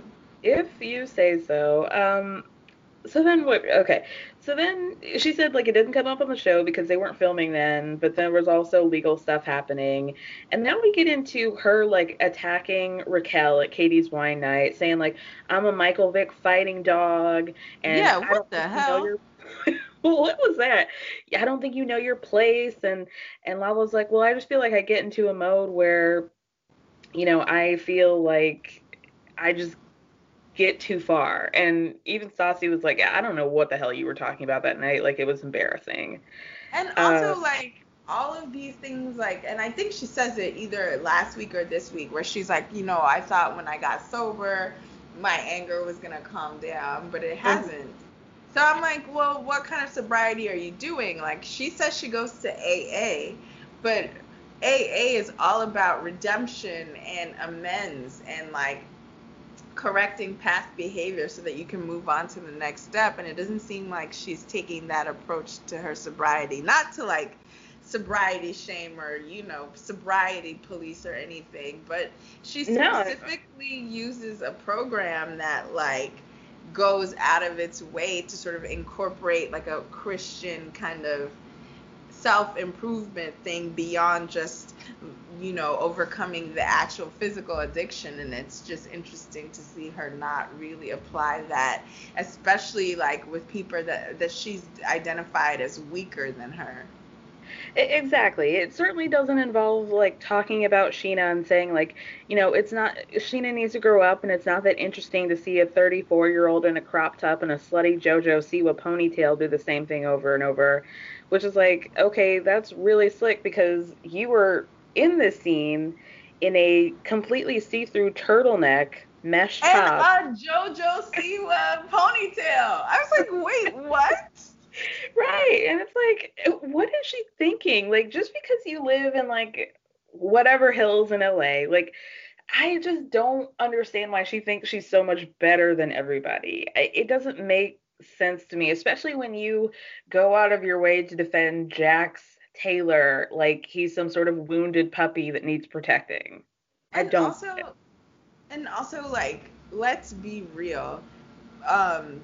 Lala gets all of her, like, gosh, how do I put it? Like, she derives all of her self-esteem and, like, her thinking she's better right now from some man. And I don't mean that, like, to throw it or to slut shame or whatever, but it's like none of the stuff she takes pride in, she's generated herself. It's not like, oh, she's married, she's engaged to a producer because in her success as an actress, she came around someone who was also successful at their job. No, she started hooking up with a guy who was rich and hot, and she thought she was hot. It's not like, oh, she did music so well that like a successful, record producer came in. It's like none of the things that she's quote unquote accomplished right now have anything to do with anything besides her being good at giving blowjobs on PJs, as she says. Exactly. Like, you really think that like you're eating off of the like one track that you do of DJ James Kennedy a year? Miss me with that, girl. Like, for real. So, yeah, I mean, Lala says that she, like you said, just she thought that sobriety would fix that. And then, did you see Stassi whisper to Bo that she thinks that Lala might be bipolar? I thought that was hilarious. Bravo was like, we have to keep that in. We may or may not agree. And I don't know how to assess those things. I'm not a mental health expert, but she definitely does have a, if we're using bipolar in the colloquial sense, in the like literal definition of the word, as in two poles that people swing like very, very like quickly from one to the other. Yes, I think Lala is bipolar as well. Right. I mean, yeah, it's like she's an asshole. That's the problem. She goes from not asshole to asshole. Very quickly. Very quickly. So then what happens? Stassi, somebody says like, I think, Sheena actually said, I think Lala goes for like Kristen and me and Ariana, like basically the nice girl. And Stassi's like, I'm a nice girl, and everybody laughs at her. Real nice.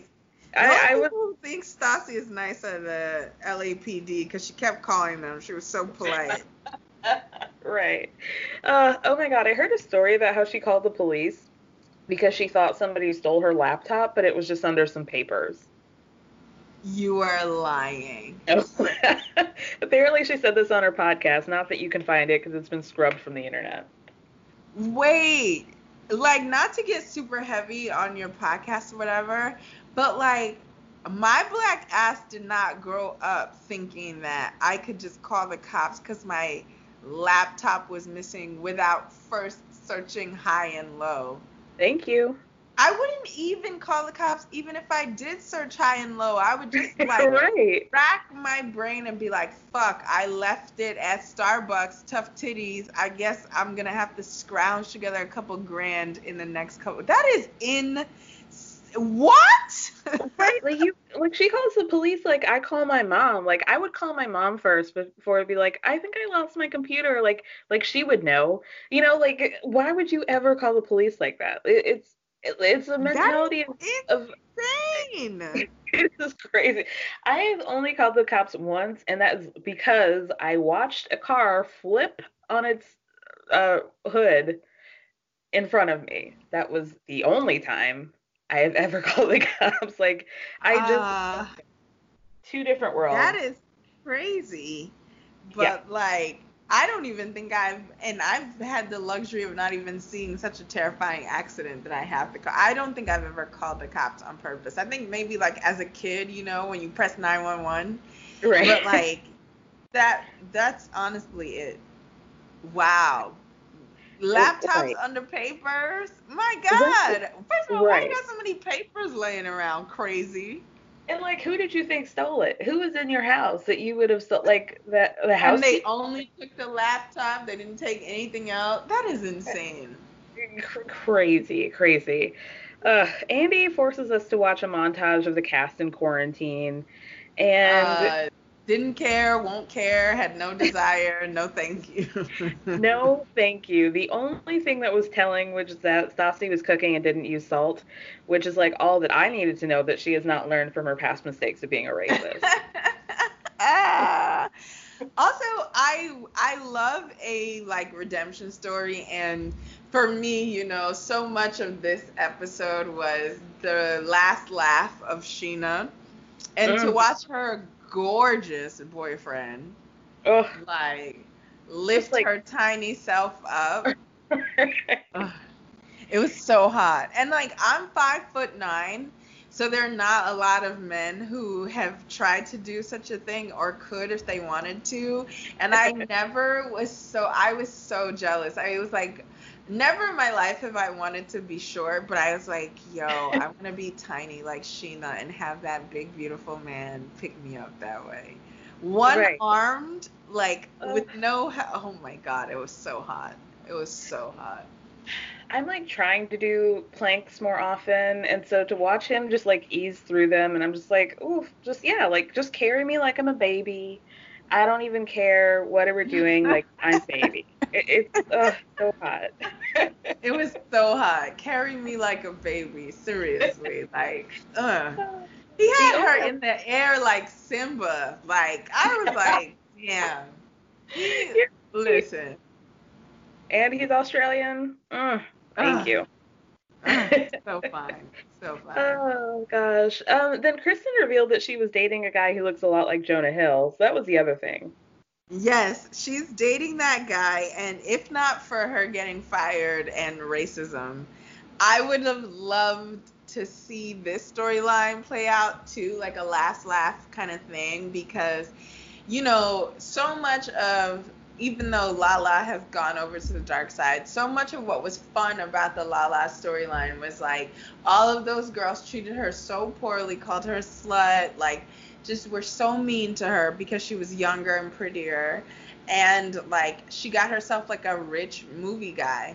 And so now she's the one on the private jet, and you've got to watch her, and you've got to, you know, grovel to her if you want to get on TV or whatever. And I kind of wanted to see the same thing happen with Kristen, where it's like, you know, Stassi and Katie were mean, but Kristen's dating like a real estate mogul who like every one of them really likes, and they're like, they have to like suck up to Kristen again, and we're not gonna see it now. We're not. Racist, but it would have been fun.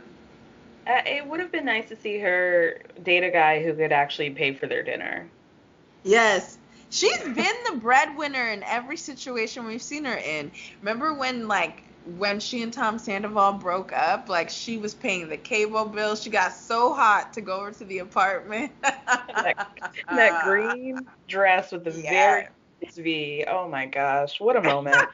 What a moment. And then she paid for Carter. She paid for James. It's nice to see Kristen, you know, minus the racism, be like the not rich person in her situation. But the guy is not hot by any stretch.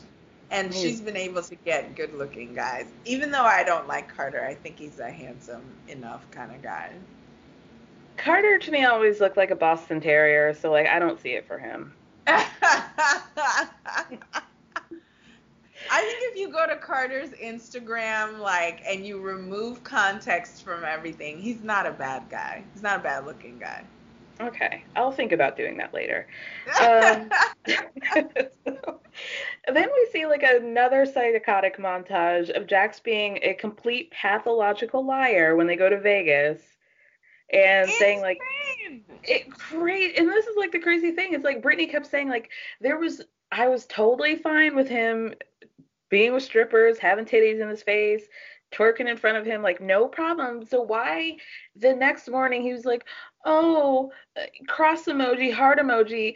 I couldn't do that. I'm so shy. Like I just couldn't bear. Like I was just horrified, and I kept passing this woman away when he was like literally drawing that woman to his face, like titties, like motorboating, right? Like I mean, it was sick. It was sick. I mean, even Bo is like, I think you heard me talk about my night and you stole my story. First of all, do you buy that Brittany wouldn't have minded? Get the fuck out of here. She would have minded. I think she would have minded, but I think she, you know, like sometimes we as women are just like, oh, I don't care. So you just like, you're making it easier for yourself. Yeah, she wanted to cool girl it. Oh, yeah. I don't care. But, like, how can you cool girl it when your man cheated on you less than a year before you got married? Like, right. So I think she would have been bothered, probably didn't say anything. I think Jax knows she would have real life been bothered, even if she didn't say anything. But also Jax is really invested in the like image of the reformed whore that like isn't cheating anymore. Like that's the only shot he has is a good edit anymore, and so he was really committed to looking like a guy who wants to get married. I absolutely do not believe for a second that he's happy to be married, happily married, will happily be married. I think he got married because there was nowhere else for his story to go. Tom have a restaurant. He has a girlfriend who wanted to marry him. And go ahead. Well, no, I'm 100% with you. Like, there was no other place for him to go. He's like, okay, I said this before, and I'll say it again. Like, I think that, like, you know, like, early into the show and just early into his life, he was rewarded for being the bad boy and, like, fucking up and, like, you know, and then his dad died, and everybody was like, oh, my God, Jax, I feel so bad for you. And then he was like, oh, I can get rewarded and get attention for being, like, a quote-unquote good guy. You're spot on. Yeah. You're absolutely correct. Like, I found the girl. She saved me. She's, like, perfect, and we're going to get married. And then, like, as soon as they got married, he's like, well, fuck, I don't want this. You know, like, what is he going to do? What is he going to do? And he keeps, like, doing this psychotic thing on Instagram where he's like, oh, I'm building Brittany a she shed, and, you know, oh, I bought a grill. I'm, like, in dad mode, and, oh, like, I'm mowing the lawn, like, hashtag, you know, like, family life. And it's like, okay, I see right through it. Yes, I never thought about it like that, but you're absolutely right. It's a baby suddenly learning that, like, if he falls and he cries, that everyone will come running to pay him attention. Whereas, like, you know, he could just go about falling and not crying. And, like, Jax is like, oh my God, I've fallen and I'm crying. I'm trying to be good now that I've fallen. Things are changing. Look at me. Yep. Pay me attention. And, oh my God, you're absolutely spot on. And that makes the most sense in the world.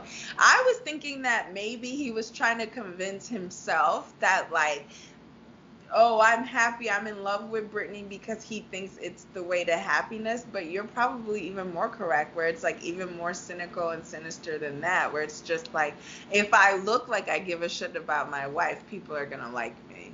Yeah, totally. I don't think I've been long-standing saying that I think he hates women, so I don't think he could ever love Brittany because he hates women so much. Like, it's just not even possible. But you know how, like, there are men who are deep misogynists and hate women, and convinced themselves that there was one woman who suits whatever sort of misogynistic version of ideal womanhood they have. I thought that Jax had convinced himself that Brittany was that, but now you're saying to me that he probably hasn't, and like it never occurred to me, but now you're like opening my eyes in ways that I never thought about before. And I think that's why he hates Ariana, is because he knows that Ariana would never do the things that Brittany does for him. Like, she would always call him perfect. It would never work. And that's why he hates Tom and Ariana's relationship, because he sees Tom, like, do things for her and respect Ariana in a way that, like, he doesn't get it. He's like, why would you do that? Mutual respect offends him. The mutual respect between Tom and Ariana offends him because, you know, like, even I thought this was fucking crazy. And true story, like, Tom should have slapped the shit out of him. But when he's like, you know, like, when Jax was like, oh, you know, do you ever, like, call Ariana a bitch or want to call Ariana a bitch? And Tom is like, no, not really. And like, Tom should have been like, don't you ever fucking call my girl a bitch and try to get me to call my girl a bitch, you disrespectful fool. That's why I know he's only not going back to Jax because Ariana's there. Like, Ariana is not gonna let the kind of person who would disrespect her to her man like that be in her man's life. But like, he should have gotten Jax together there, and Jax was making very plain he don't like that Ariana got mouth and Tom don't do anything about it. Exactly. And so like, so it was just like, that's why he resents Ariana, because Ariana is gorgeous, would never fall for his bullshit, is gorgeous, and like has the mouth that like girls like Brittany or even Stassi when she was younger could be like, you know, misted or like won over by Jax's quote unquote charm. Yeah, because Stassi would like give it to him, but then she'd also be fucking him like 2 days later. So it was like he would have taken that, but it's like, yeah, Ariana demands respect in a way that the other women don't and could never. It's like the way that the other women besides Charlie don't. Because Charlie makes him angry in an exactly similar way, which is like, how dare you pipe up? Like, how dare you? So much of Jax's anger at Ariana is how dare you? Like, how dare you be queer and like talk about it? How dare you like have your own standard for how somebody should treat you? How dare you? How dare you? And then with Charlie, it's like, how dare you talk to me like you aren't on my show? Right. And it's like, when he calls her sweetie, it's like he wants to call her a cunt. He absolutely does. Yeah, exactly. That's definitely sweet. That's a sweetie that starts with the letter C for sure. Right, exactly. Sweetie, you sweetie, you know. Oh, gosh. So then we get to Andy mentioning how in Kentucky for the wedding, Jax was like dissing Tom left, right, and center for his skills as a best man. And Jax says that Tom was just acting like a best man because he didn't want to miss out on filming opportunities. And so Tom's like, well, I'm going to call bullshit on that because while we were there, you had nothing to say. You were like, oh, this is great. Like, you're really going the extra mile. But then, like, when you're doing talking heads and interviews, you're saying, like, oh, I give him, like, a C- or whatever he said. And Jax says, like, Sandoval's just a good actor. And Ariana's like, come on, like, if he was that good of an actor, he wouldn't be on Vanderpump Rules. Which Lisa was not happy with. Her face was like, ah! First of all, I think that both things can be true. I think that Tom Sandoval would have been a good groomsman anyway, regardless of whether or not they were shooting. But I also think it helps that Tom wants to look good on TV. Like, you can't pretend the cameras aren't on you. They are. the world is such that there are cameras on Tom as he does his friendship with Jax. And so I think it's a bogus notion that he's doing it for cameras. It's like, yeah, well, we're all doing this for cameras. Like, right, you did your exactly. wedding for cameras. But also, too, like, we have 8 years of evidence of Tom doing shit he shouldn't even do for you, for your friendship, when you don't deserve it.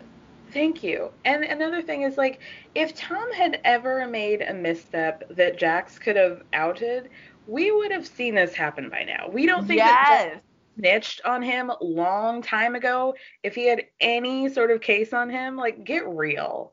That's so true. You're so right. Like, even when on last episode, Jax was like, when Andy was like, oh, you slept with his girlfriend, and Jax couldn't even say anything like, Jax got defensive, and he was like, well, he was sleeping with other girls too, which gets into whether or not Tom was dating Ariana while he was dating Kristen, whatever. I think he was, even though they both lie about it. But, like, Jax couldn't even think of a thing that Tom did to him. He had to justify treating Tom poorly with Kristen by saying that Tom treated Kristen poorly, as opposed to saying, well, Tom has done to me X, Y, and Z thing. Right. Cheating is not great, but there's a vast difference between cheating with some random and cheating with your best friend's girl. Like, right. Do you not see that? Crazy. So then we get Andy praising both of the Toms for doing cameos for the employees who had gotten, like, furloughed from TomTom, and how they raised over $50,000. Really nice. I don't understand why Lisa couldn't do that. She has what, 3 or 4 restaurants? She's worth what, like $40 million? Thank you. My literal notes was, I don't recall hearing about LVP opening her purse. Did you? Right. Like, even if she, like, waiters already in the United States, their pay system is crazy because they basically live mostly off tips, and their minimum wage is like $2 an hour. Even if Lisa did I'll cover your pre-tip salary, it's nothing, but it's something. She didn't even do that, and that's crazy. It's like, I don't even think it occurred to her to, like, do that to them. Oh, she sucks. So then we get to Brett and Sheena, and this, like, really made my blood boil. So yep. Then Brett is trying to play good boy, just like Max is doing. Like, he doesn't know why all these women are coming on to him, even though, like, on the low, he's texting them being like, I want to make it work, blah, blah, blah. And he keeps, like, trying to, like, almost Me Too Sheena. Like, he keeps acting like she keeps putting him in these positions where he is feeling, like, sexually taken advantage of by her. And he says, like, I felt like she came on really strong, and, like, I'm just such a good boy, and that she took my kindness the wrong way. And episode 1, he said that she's a bad kisser, and he was like, no, I said the wrong thing. It's like, it wasn't that it was a bad kiss, it was just, like, a bad experience, which I don't believe. Like, so it's so fucked up because I want to be clear for your listeners that this is my opinion. This is not Kara's opinion, and you're more than welcome to shut me up and cuss me out and whatever on what I'm about to say. Okay. But, so part of what is so frustrating about this storyline for me, I like to think of myself as a pretty solid feminist and things like that, is that, like, Brett is framing Sheena in a Me Too context and doesn't consider power dynamics at fucking all.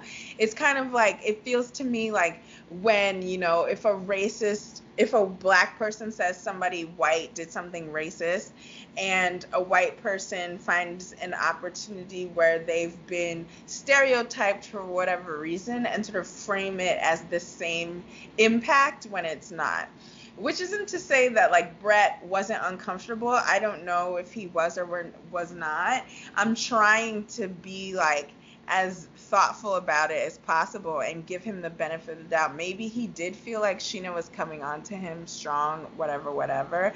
But ultimately, Brett is the man in the dynamic, and like just the way that Bravo is set up, the way these shows are shot, even the whole situation with this editor that we found out, a woman is always going to be at a disadvantage in that sort of scenario in this particular example, which isn't to say that it never happens, that men never feel abused. Like, obviously, there's hierarchies. There's, you know, if like Scheana were a waitress and he were a bar back or something like that, like that's all true and possible. But more than anything, it looks like to me a good-looking guy gets onto a TV show. He knows that his easiest shot at like getting followers or making a splash on the show is to flirt with the older, desperate, not older like old, but older than he in Hollywood, where that matters, like desperate girl who already has a bad or weak edit. Like he sort of neglects that part of the dynamic whenever he recounts his quote-unquote feelings, and we saw him be duplicitous throughout the season where he was saying one thing and behaving another way. And so it bothers me so much because it's like he wants, I mean, I don't think the audience is falling for it. I didn't get that sense, but like he's trying to set up a dynamic where he was preyed upon and doesn't include so much information in the presentation of that dynamic. No, I'm totally with you. Like, it's hard to be like as sensitive to the issues that like men also face these experiences. Like, totally want to acknowledge that, but it's also like you're not really being fully honest. And I kind of, part of me feels like an asshole for being like, I don't believe you immediately, but I also like see you lie a lot, so it's hard to believe that. And it's like, you know, when I mean, we saw him lie with Dana. Like, he kept being like, I like Dana, I like Dana, I like Dana. They kiss in the parking lot. And then suddenly at this dinner, in really embarrassing fashion, just to make his relationship with Max okay, he throws Dana under the bus and acts like he never said any of the things we watched him say.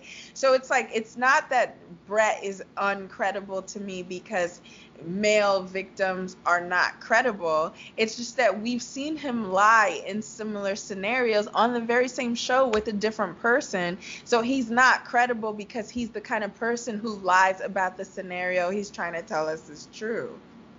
Right. It's hard to, you know, like Scheana puts it best, is like, the things that you say behind my back are never the things that you say even remotely to my face. And it's like, and I understand, like, I guess I'm just trying to cover, you know, cross our T's and dot our I's and cover our P's and Q's right now. It's like, I understand that sometimes it's hard to tell somebody who's violating you that you feel violated, but but it didn't come off that he was scared to, like, it didn't come off to me that he was scared to tell her because of the power dynamic in place. It just felt like he liked having his cake and eating it too. And like on anybody else, and even on him, if the situation looked the way that he's trying to tell us it was, I would believe it, but it just didn't look like that to me. Right. And like, I watched the after show after he like said, you know, when they filmed that her music video and they did the bedroom scene and he was talking about how uncomfortable he was. There was an after show where somebody, I think it was Danica, said he was with our friend. They drove to Palm Springs and all the way they were talking about how they were going to be doing like a mock sex scene. So it's like, okay, well, how can you then be like, and then he changed the story again from like, I was uncomfortable to I was looking out for her because less is more. And as a YouTuber, like, I just know that you should like be like, whatever. Like, he was like fucking Steven Spielberg. Like, she just didn't understand like that she should be giving her fans like less. And it's like, the song is about fucking, and you're in a bedroom where you're literally like pounding her doggy style. Like, what's happening here?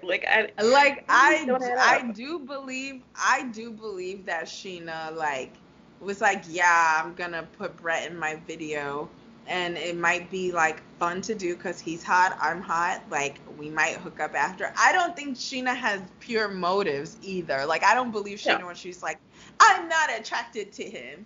No, bitch, you were trying to fuck him, you were looking for a storyline, whatever. Like, I'm clear on that too. But I think they were both in to get over on the other, and for Brett to then suddenly kind of frame it like Sheena's this stalker when he was leading her on is really, really crazy to me. Same with Max, but Brett seems more malicious with it to me. Exactly. I'm totally with you. So Danica says, like, I saw how you interacted with her. I saw that you flirted with her a bunch. I saw that the text that you sent her, and they basically, like, you were being overly flirtatious, and Sheena was not the right girl to do that with because she falls too quickly for dudes. And yeah, I mean, he just said, like, oh, his response to that was like, oh, everybody's just waiting to clamp down on the new kids. I'm like, well, Danica's a new person too, so I don't really, that's not a really good argument. And like, why are you trying to co-opt Charlie's argument when you was quiet when Jax was doing it to her? Because I didn't see you defending Charlie from the mean old guys. I didn't see you defending Raquel from the mean old girls. But now suddenly we got to take up your cause as a new kid getting abused by the older kids. Get the fuck out of here. What's crazy to me is that, like, I started the season liking neither Max nor Brett. But by the end of all this, I ended up kind of liking Max more. And thankfully, we don't even have to deal with me having to like Max because he's off the show now, too. But, go ahead. No, I was thinking, I completely forgot that they also got kicked off. I'm like, oh, yeah. But, like, by the end of it, I was like, if I had to pick between these two new guys, I would pick Max anyway, because Max is your standard fuckboy. I know him. I know what to do with him. You know, we've just had 8 years of Jax being a fuckboy. It's like, he's not even as terrible as Jax is. Like, I know what to do with Max. But Brett is so duplicitous and malicious with the lying. Like, Max is like, how can I lie because I'm greedy so I can have everything I want? And Brett is like, how can I lie because I'm greedy and I can have everything I want, but in case I get called out, make everyone around me look like they're insane for noticing things that I actually did. Right, exactly. I'm so glad we're done with them. It's a true blessing that this week has been. Did you know Max was black? Did you? So I knew that one of them was part black, but I thought it was Brett because look at him. I mean, if it was going to be either of them.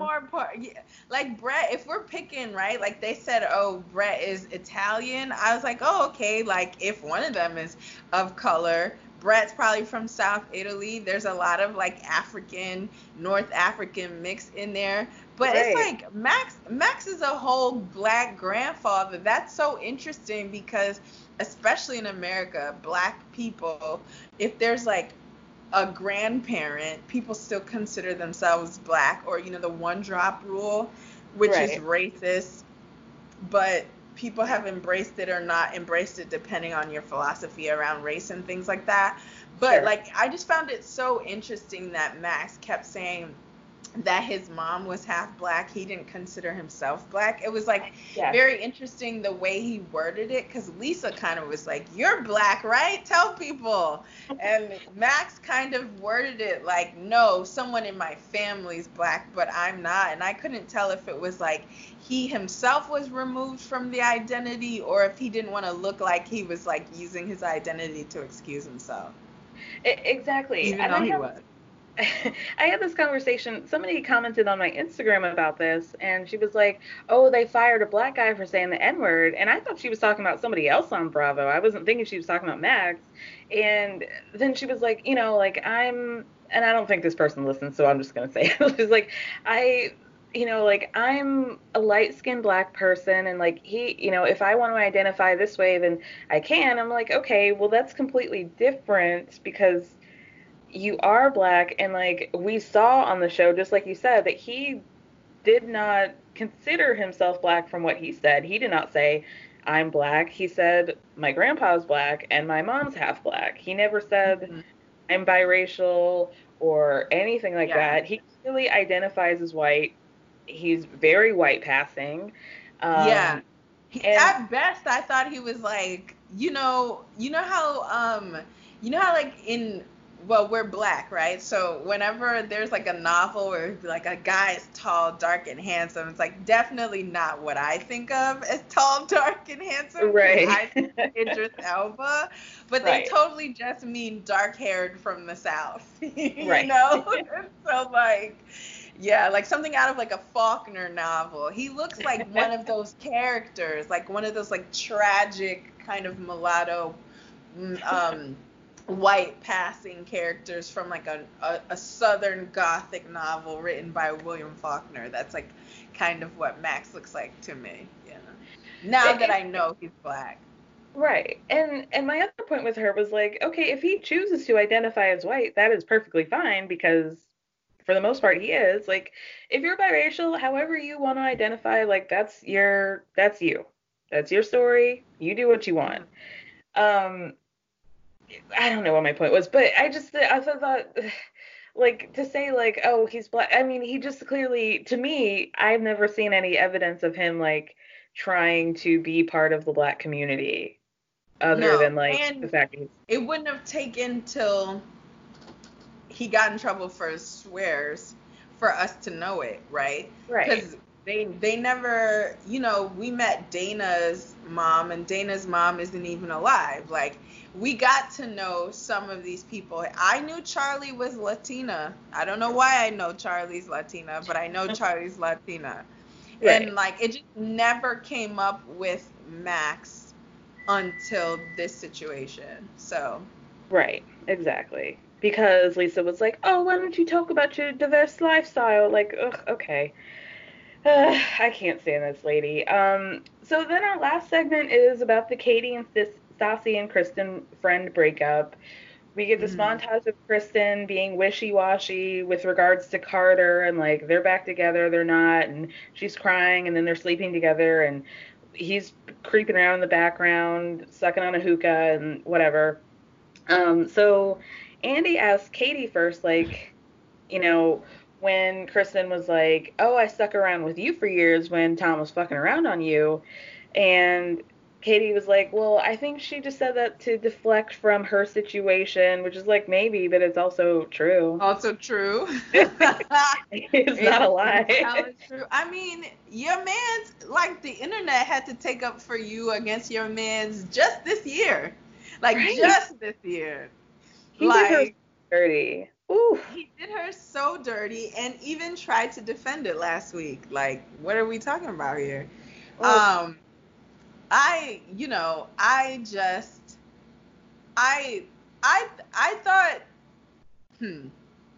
thought when Andy asked James what he thought, James gave as the student answers we're always going to get, which is, you know, they've abandoned that friendship before. I don't get why she's back with them, which, I mean, same shit, I would say. And, like, I mean, I've been the friend who won't, like, keeps talking crap about the dude that she's going to get back with. Like, we've all been that friend, I'm sure.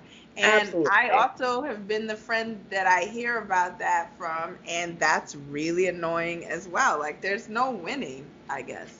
Yeah, like, I definitely see both sides, and I also see, like, I see Kristen's point of, like, Kristen, you know, say what you will about her behavior, but she's always been there for them, and it's like, they abandoned her, if you want to call it that. I mean, everybody made kind of good points of Tom being like, she vents more than your average person. Carter says, you know, like, you have spent hours talking to me about Carter. it gets to the point where it's exhausting. Katie said, you know, like, I would carry that emotionally with me, and then the next day I would see him and it's like nothing happened, where it's kind of like she was in an abusive relationship almost, and then it's like you have to hang out with the abuser, which has to be so uncomfortable. And you do have to make boundaries with that. It's also just, not only is she in an abusive relationship and you have to hang out with the abuser, it's just like, I don't love him enough to see past this. So you're asking me to see the good in somebody that you only have access to because you're in love with them. So like the bad that we see from afar, you have, maybe, I'm not saying this is true, but the logic would be that you have access to this intimate goodness from a person whose badness is not intimate. It's very apparent to all of us. So you're asking us to have an intimacy with this good quality in a person that we don't have access to, while you announce their badness and then are confused when we don't want to do anything with any intimate goodness that you're talking about. So it's like, yeah, like, that's foul. It's a foul thing to expect. It's a foul thing to do to your friends. But also, any person of sound mind wouldn't do that. Like, a person who is normal and reasonable and, like, in a good place wouldn't invite you to love somebody that they've made you hate. That's just not reasonable behavior. But it's also part of friendship, knowing that that dynamic is coming, setting a boundary if you want to set a boundary, and adhering to it without fucking blowing off your friend 1000%. If it gets to the point where you feel abused or taken advantage of, I can only not get mad at Katie for, like, wanting that boundary to be set, but it sounded like more than them just setting a boundary. It was like vilifying their friend for not being strong enough to leave her shitty boyfriend, or like more than anything, to me, it sounds like they're mad at her for a bunch of things that they can't say they're mad at her for. So this is the thing. You know, like, it's like when your friend is annoying, generally speaking, they chew too loud, or they're always late to stuff that you can't correct them for without seeming like a nag. So it feels like they hone in on, like, one thing that seems like a reasonable thing to be upset about, and then they get to harp on it when they just don't, like, fucking like her anymore. That's the sense I get. Exactly. I didn't love the, like, 2-on-1 of it all. It's like they were just being extra about her bad relationship in my mind. But, like, you did bring up a good point of, like, they weren't invested in Carter as their friend the same way Kristen would have been invested in, like, Jax and Stassi breaking up, or Tom having their issues, or, like, he just wasn't part of their group. Their friend group, Yeah, he was just, like, some dude who was being a dickhead, and it's like, you know, I didn't, and just until you mentioned friend group, like, they're, sorry to cut you off, but, like, there's even financial incentive, like, when, for me, when I saw that episode where Tom gets crazy with Katie, I saw Tom Sandoval also trying to protect his business, right? He's like rushing to get Tom to quiet down, and it didn't feel entirely like moral, like, oh, don't talk to Katie like that. It's like, bro, you're on camera, it looks like to me. Like, there's a financial incentive for Tom and Katie to stay together. And now that Bo is on the show, there's a financial incentive for Bo and Stassi to stay together. And, you know, Kristen introduced them, so Kristen has a pre-existing investment in Bo, like you said. But there's no financial incentive for Carter either. Maybe if there was a financial one, they could get around it. Maybe Carter invested in Witches of WeHo. Maybe he's on the cast, something. But, like, Carter didn't bring any money or friendship to the table for Katie and Stassi. Yeah, and I wish that they had maybe, like, not, I mean, obviously they wouldn't pull back the curtain by that, like that, but it's there's something else that they could have said that would have made more sense, because I don't know if I just like don't remember this or not, but like Stassi brings up like, we had this conversation before 2 seasons ago filming, and you wanted us to like help you get out of this relationship, and then when cameras got up, like you didn't want to have any part of it and you were defensive of him, and then we gave you the chance to say it at the reunion, and then you kind of doubled down on like, oh, like my love just doesn't work for you or whatever she said. Oh, yes. And Stassi was like, well, you made us look like we were assholes. And I don't recall thinking that about them. Not with regard to Katie or Carter. I mean, there was that time where Beau had his mom over and they were like screaming in the bedroom. Yes, there was that. But do you also remember, I don't remember exact scenes, but I remember the season because I remember I had just moved to LA. It was like my first summer in LA, and it was the first season or the second season that she had Carter in her life, and like they get into an argument at SUR. Do you remember when she was hobbling on crutches? Oh my God, yeah. Carter? Yeah. My favorite scene from Vanderpump Rules ever. But like stories may be changing.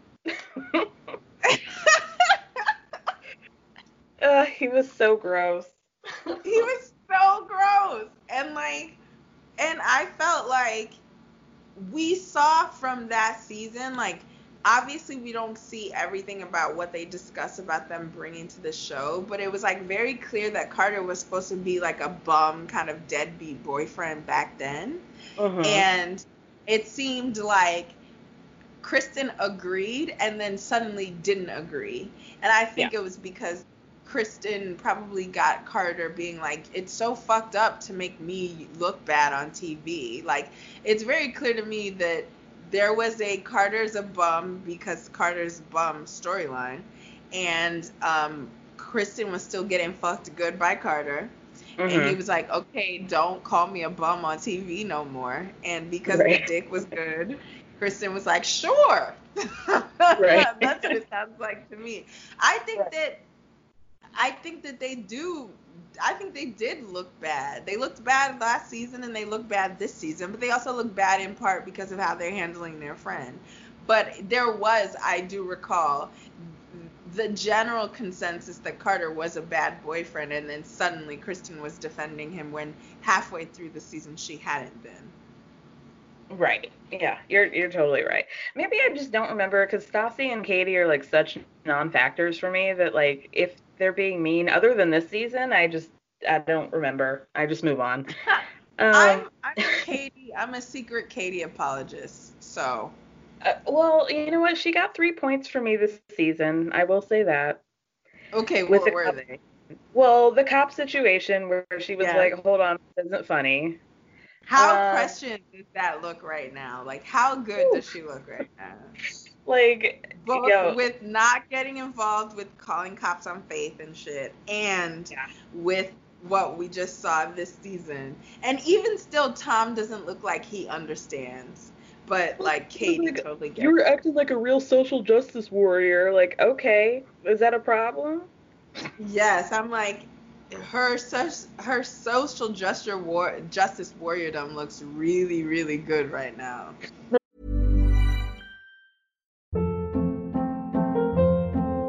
Hold up. What was that? Boring. No flavor. That was as bad as those leftovers you ate all week. Keke Palmer here, and it's time to say hello to something fresh and guilt-free. HelloFresh. Jazz up dinner with pecan-crusted chicken or garlic butter shrimp scampi. Now that's music to my mouth. HelloFresh. Let's get this dinner party started. Discover all the delicious possibilities at HelloFresh.com. Planning for your next trip? Elevate your travel style with Quince. Quince has all the jet-setting essentials you'll want for your next getaway, like European linen, premium luggage options, buttery soft Italian leather bags, and so much more. And is all priced at 50 to 80% less than similar brands. Plus, Quince only works with factories that use safe and ethical manufacturing practices. Pack your bags with high-quality essentials you'll be wearing for vacations to come with Quince. Go to quince.com/pack for free shipping and 365-day returns. Truly. What was another time? I can't really remember. Again, Katie's When Brittany was trying to flex on her about the pool party, and she was like, Yes. "Girl, no." Yes. Like, I'm gonna delete Jax's number from my phone right now. Like, Yeah. fuck off. He can fuck There off. was something else. There was one more point where everybody in the cast was like, "Wait a second, what?" But I've always been a Katie apologist. She's one of my favorite reality TV types. She got a point. She just be arguing wrong. Katie is never wrong on an issue. She just doesn't articulate herself well. And even with the James scenario, she wasn't wrong. It's just that she looks like a hypocrite. But it's never right for James to talk to people the way that he used to talk to people, even if Katie was picking at James.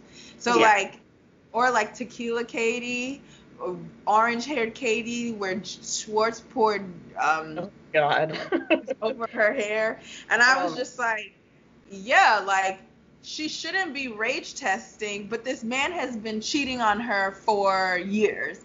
Also, he invited Ariana to be a groomswoman in his wedding when she had just told her fiance she didn't want that bitch in her wedding. It doesn't matter if she was wrong or not for wanting Ariana to be in her wedding. If I tell you, fiance, we not putting that bitch in my wedding, we not putting that bitch in my wedding, but what did you do?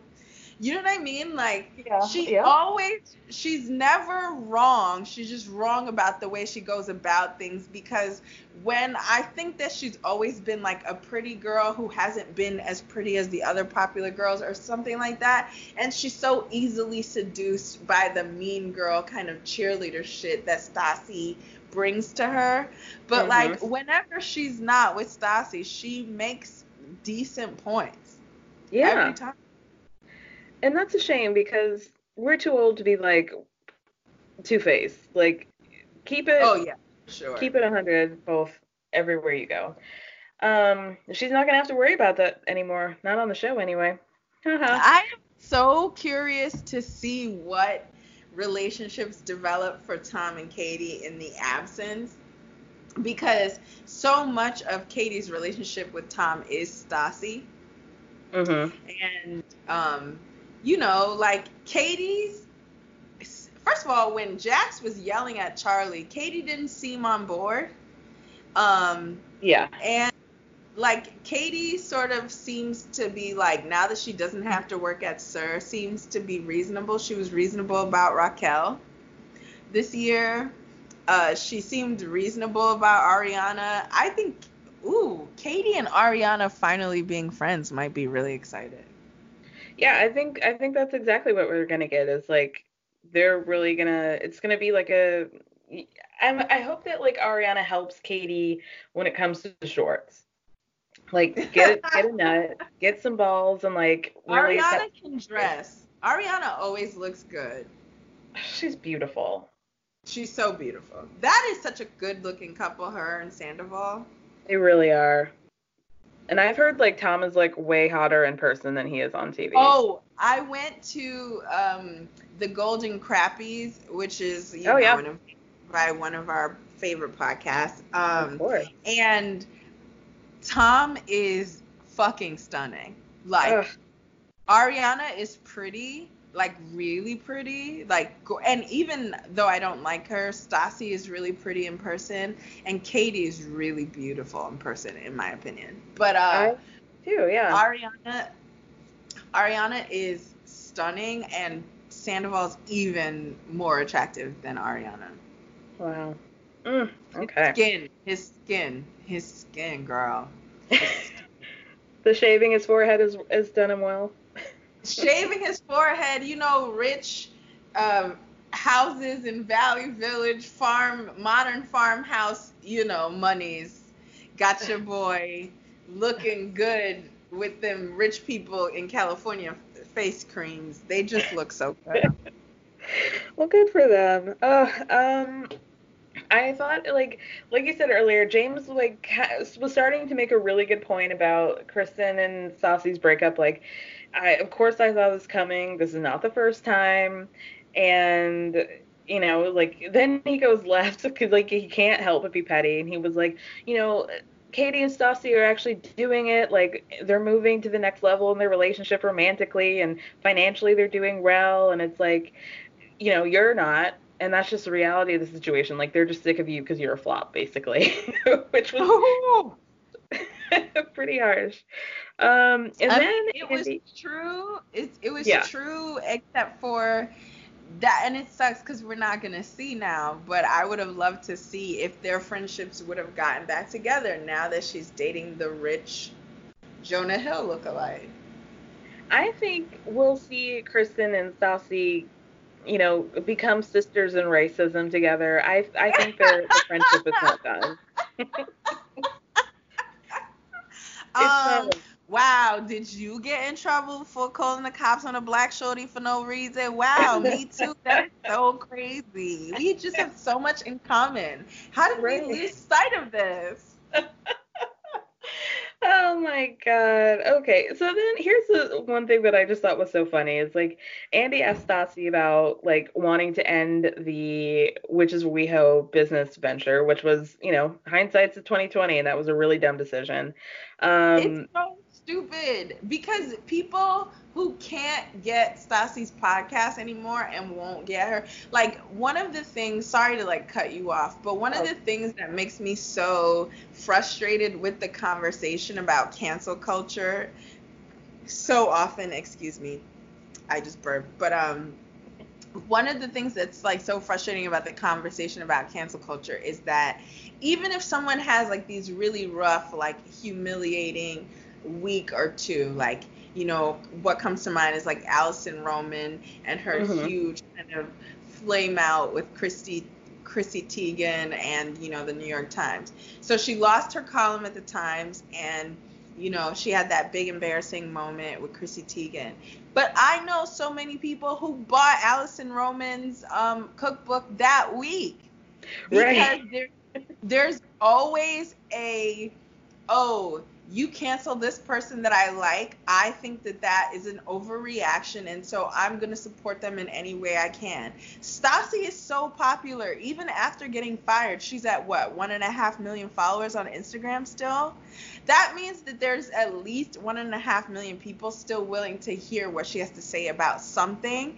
That means that that's at least 100,000 people who are willing to consider buying your product.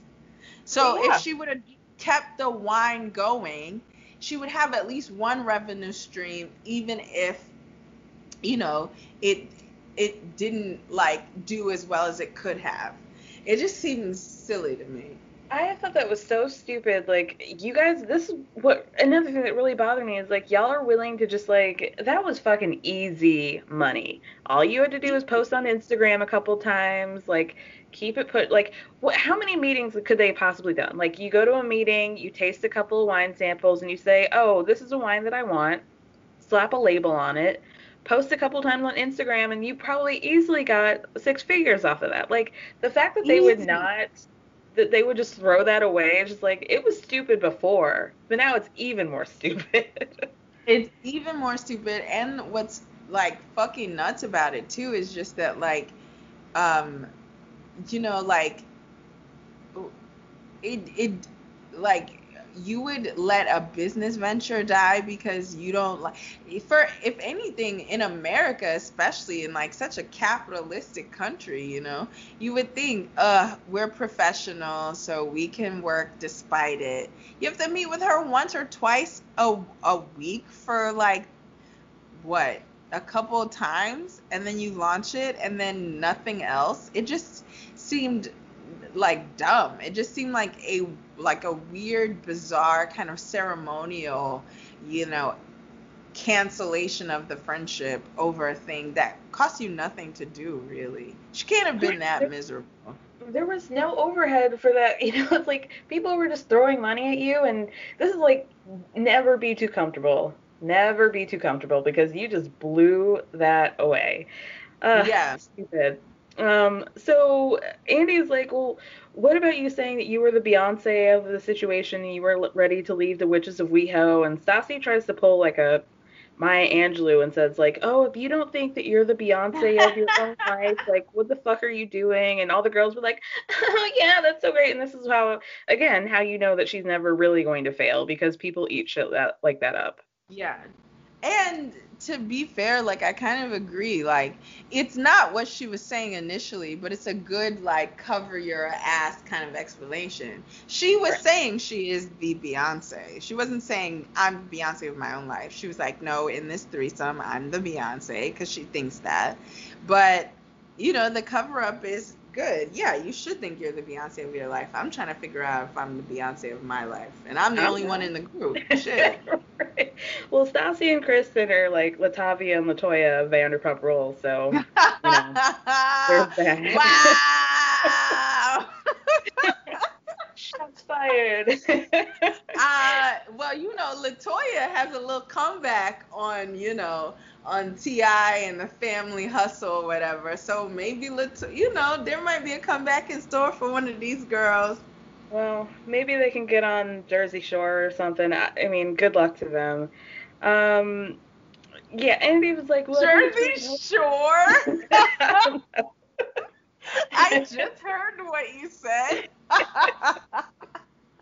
Oh gosh. That was basically it. Andy was like, you know, if your wedding was tomorrow, which it's not going to be, would you invite Kristen? And she was like, I don't know. I heard a blind item, which, you know, there is maybe like 3% of those that are actually true, but it basically was like, the marriage is not going to happen anymore. It was basically just contingent upon them being on TV. But now that this person has gotten kicked off, like, you know, it's not happening. So do you think that Beau and Stassi? Yeah. Do you think? I think he has to like her more than this. Like, I feel like this is the kind of thing where it's like, you know, if you're dating a rapper, right? Or even better, think of like Basketball Wives. Like, think of Evelyn Lozada, where it's like she became a basketball wife because she was engaged to Antoine Walker and had been with him for like 8 or 10 years or something like that. And then he lost his contract with the Celtics. I think he went to Miami, I'm not sure. But then he went completely broke. And he, like, because he had spent all his money on his entourage and made some bad real estate investments or whatever. And Evelyn didn't leave him as soon as he lost all his money. But, like, within 6 months, she had to go because her lifestyle wasn't the same. And suddenly, all the cheating she ignored, she couldn't ignore anymore, kind of thing. I don't feel like Beau is going to leave Stassi right now. But suddenly, in 3 months, the racism is just going to be too much, you know? Something like that. I think as soon as he's able to get back to work and casting, like as soon as LA opens up in a real way and he can get like a couple checks saved, he's going to be looking for more rent-controlled apartments. You think so? Yes. I think no matter what, I think Stassi bounces back, not obviously to this height, but I think she recovers, and I feel like his life with even Stassi at 1/4 capacity is better than his life that he has without her. Oh, that's true. That is very true. But that's just because he's such a flop. I mean, you know, that's not really anything to do with him. No, he's just a scammer. That's just it. Oh, man, this was such a treat, Ray. Thank you so much for doing this. Fun. Thank you for letting me, like, I'm supposed to be writing, so, like, thank you for letting me just, like, stop in my day and like talk shit about Vanderpump Rules. I'm like stoned and having fun. You're a blast. Oh, thank you so much. Tell people where they can find you. You can find me on Twitter at Raesanni, RAESANNI. I'm on Instagram at Rafizzle87. Don't judge me. I made the nickname up in high school. And listen to The Deliberation. It's a podcast about the challenge. We definitely just had a crazy week this week, so. Yeah, you have been through your own dramas. Yes, it was Vanderpump Rules kind of gave us like the example of a good firing. MTV gave us the example of a bad firing, in my opinion, and so it's been crazy. It's been crazy over here. But that's where you can find me. And thank you so much for having me. I really had a blast. You're so much fun, and I love your voice. Oh, thank you so much. Feelings mutual. You have a great day, girl. You too, hon. All right, bye. Bye. Okay.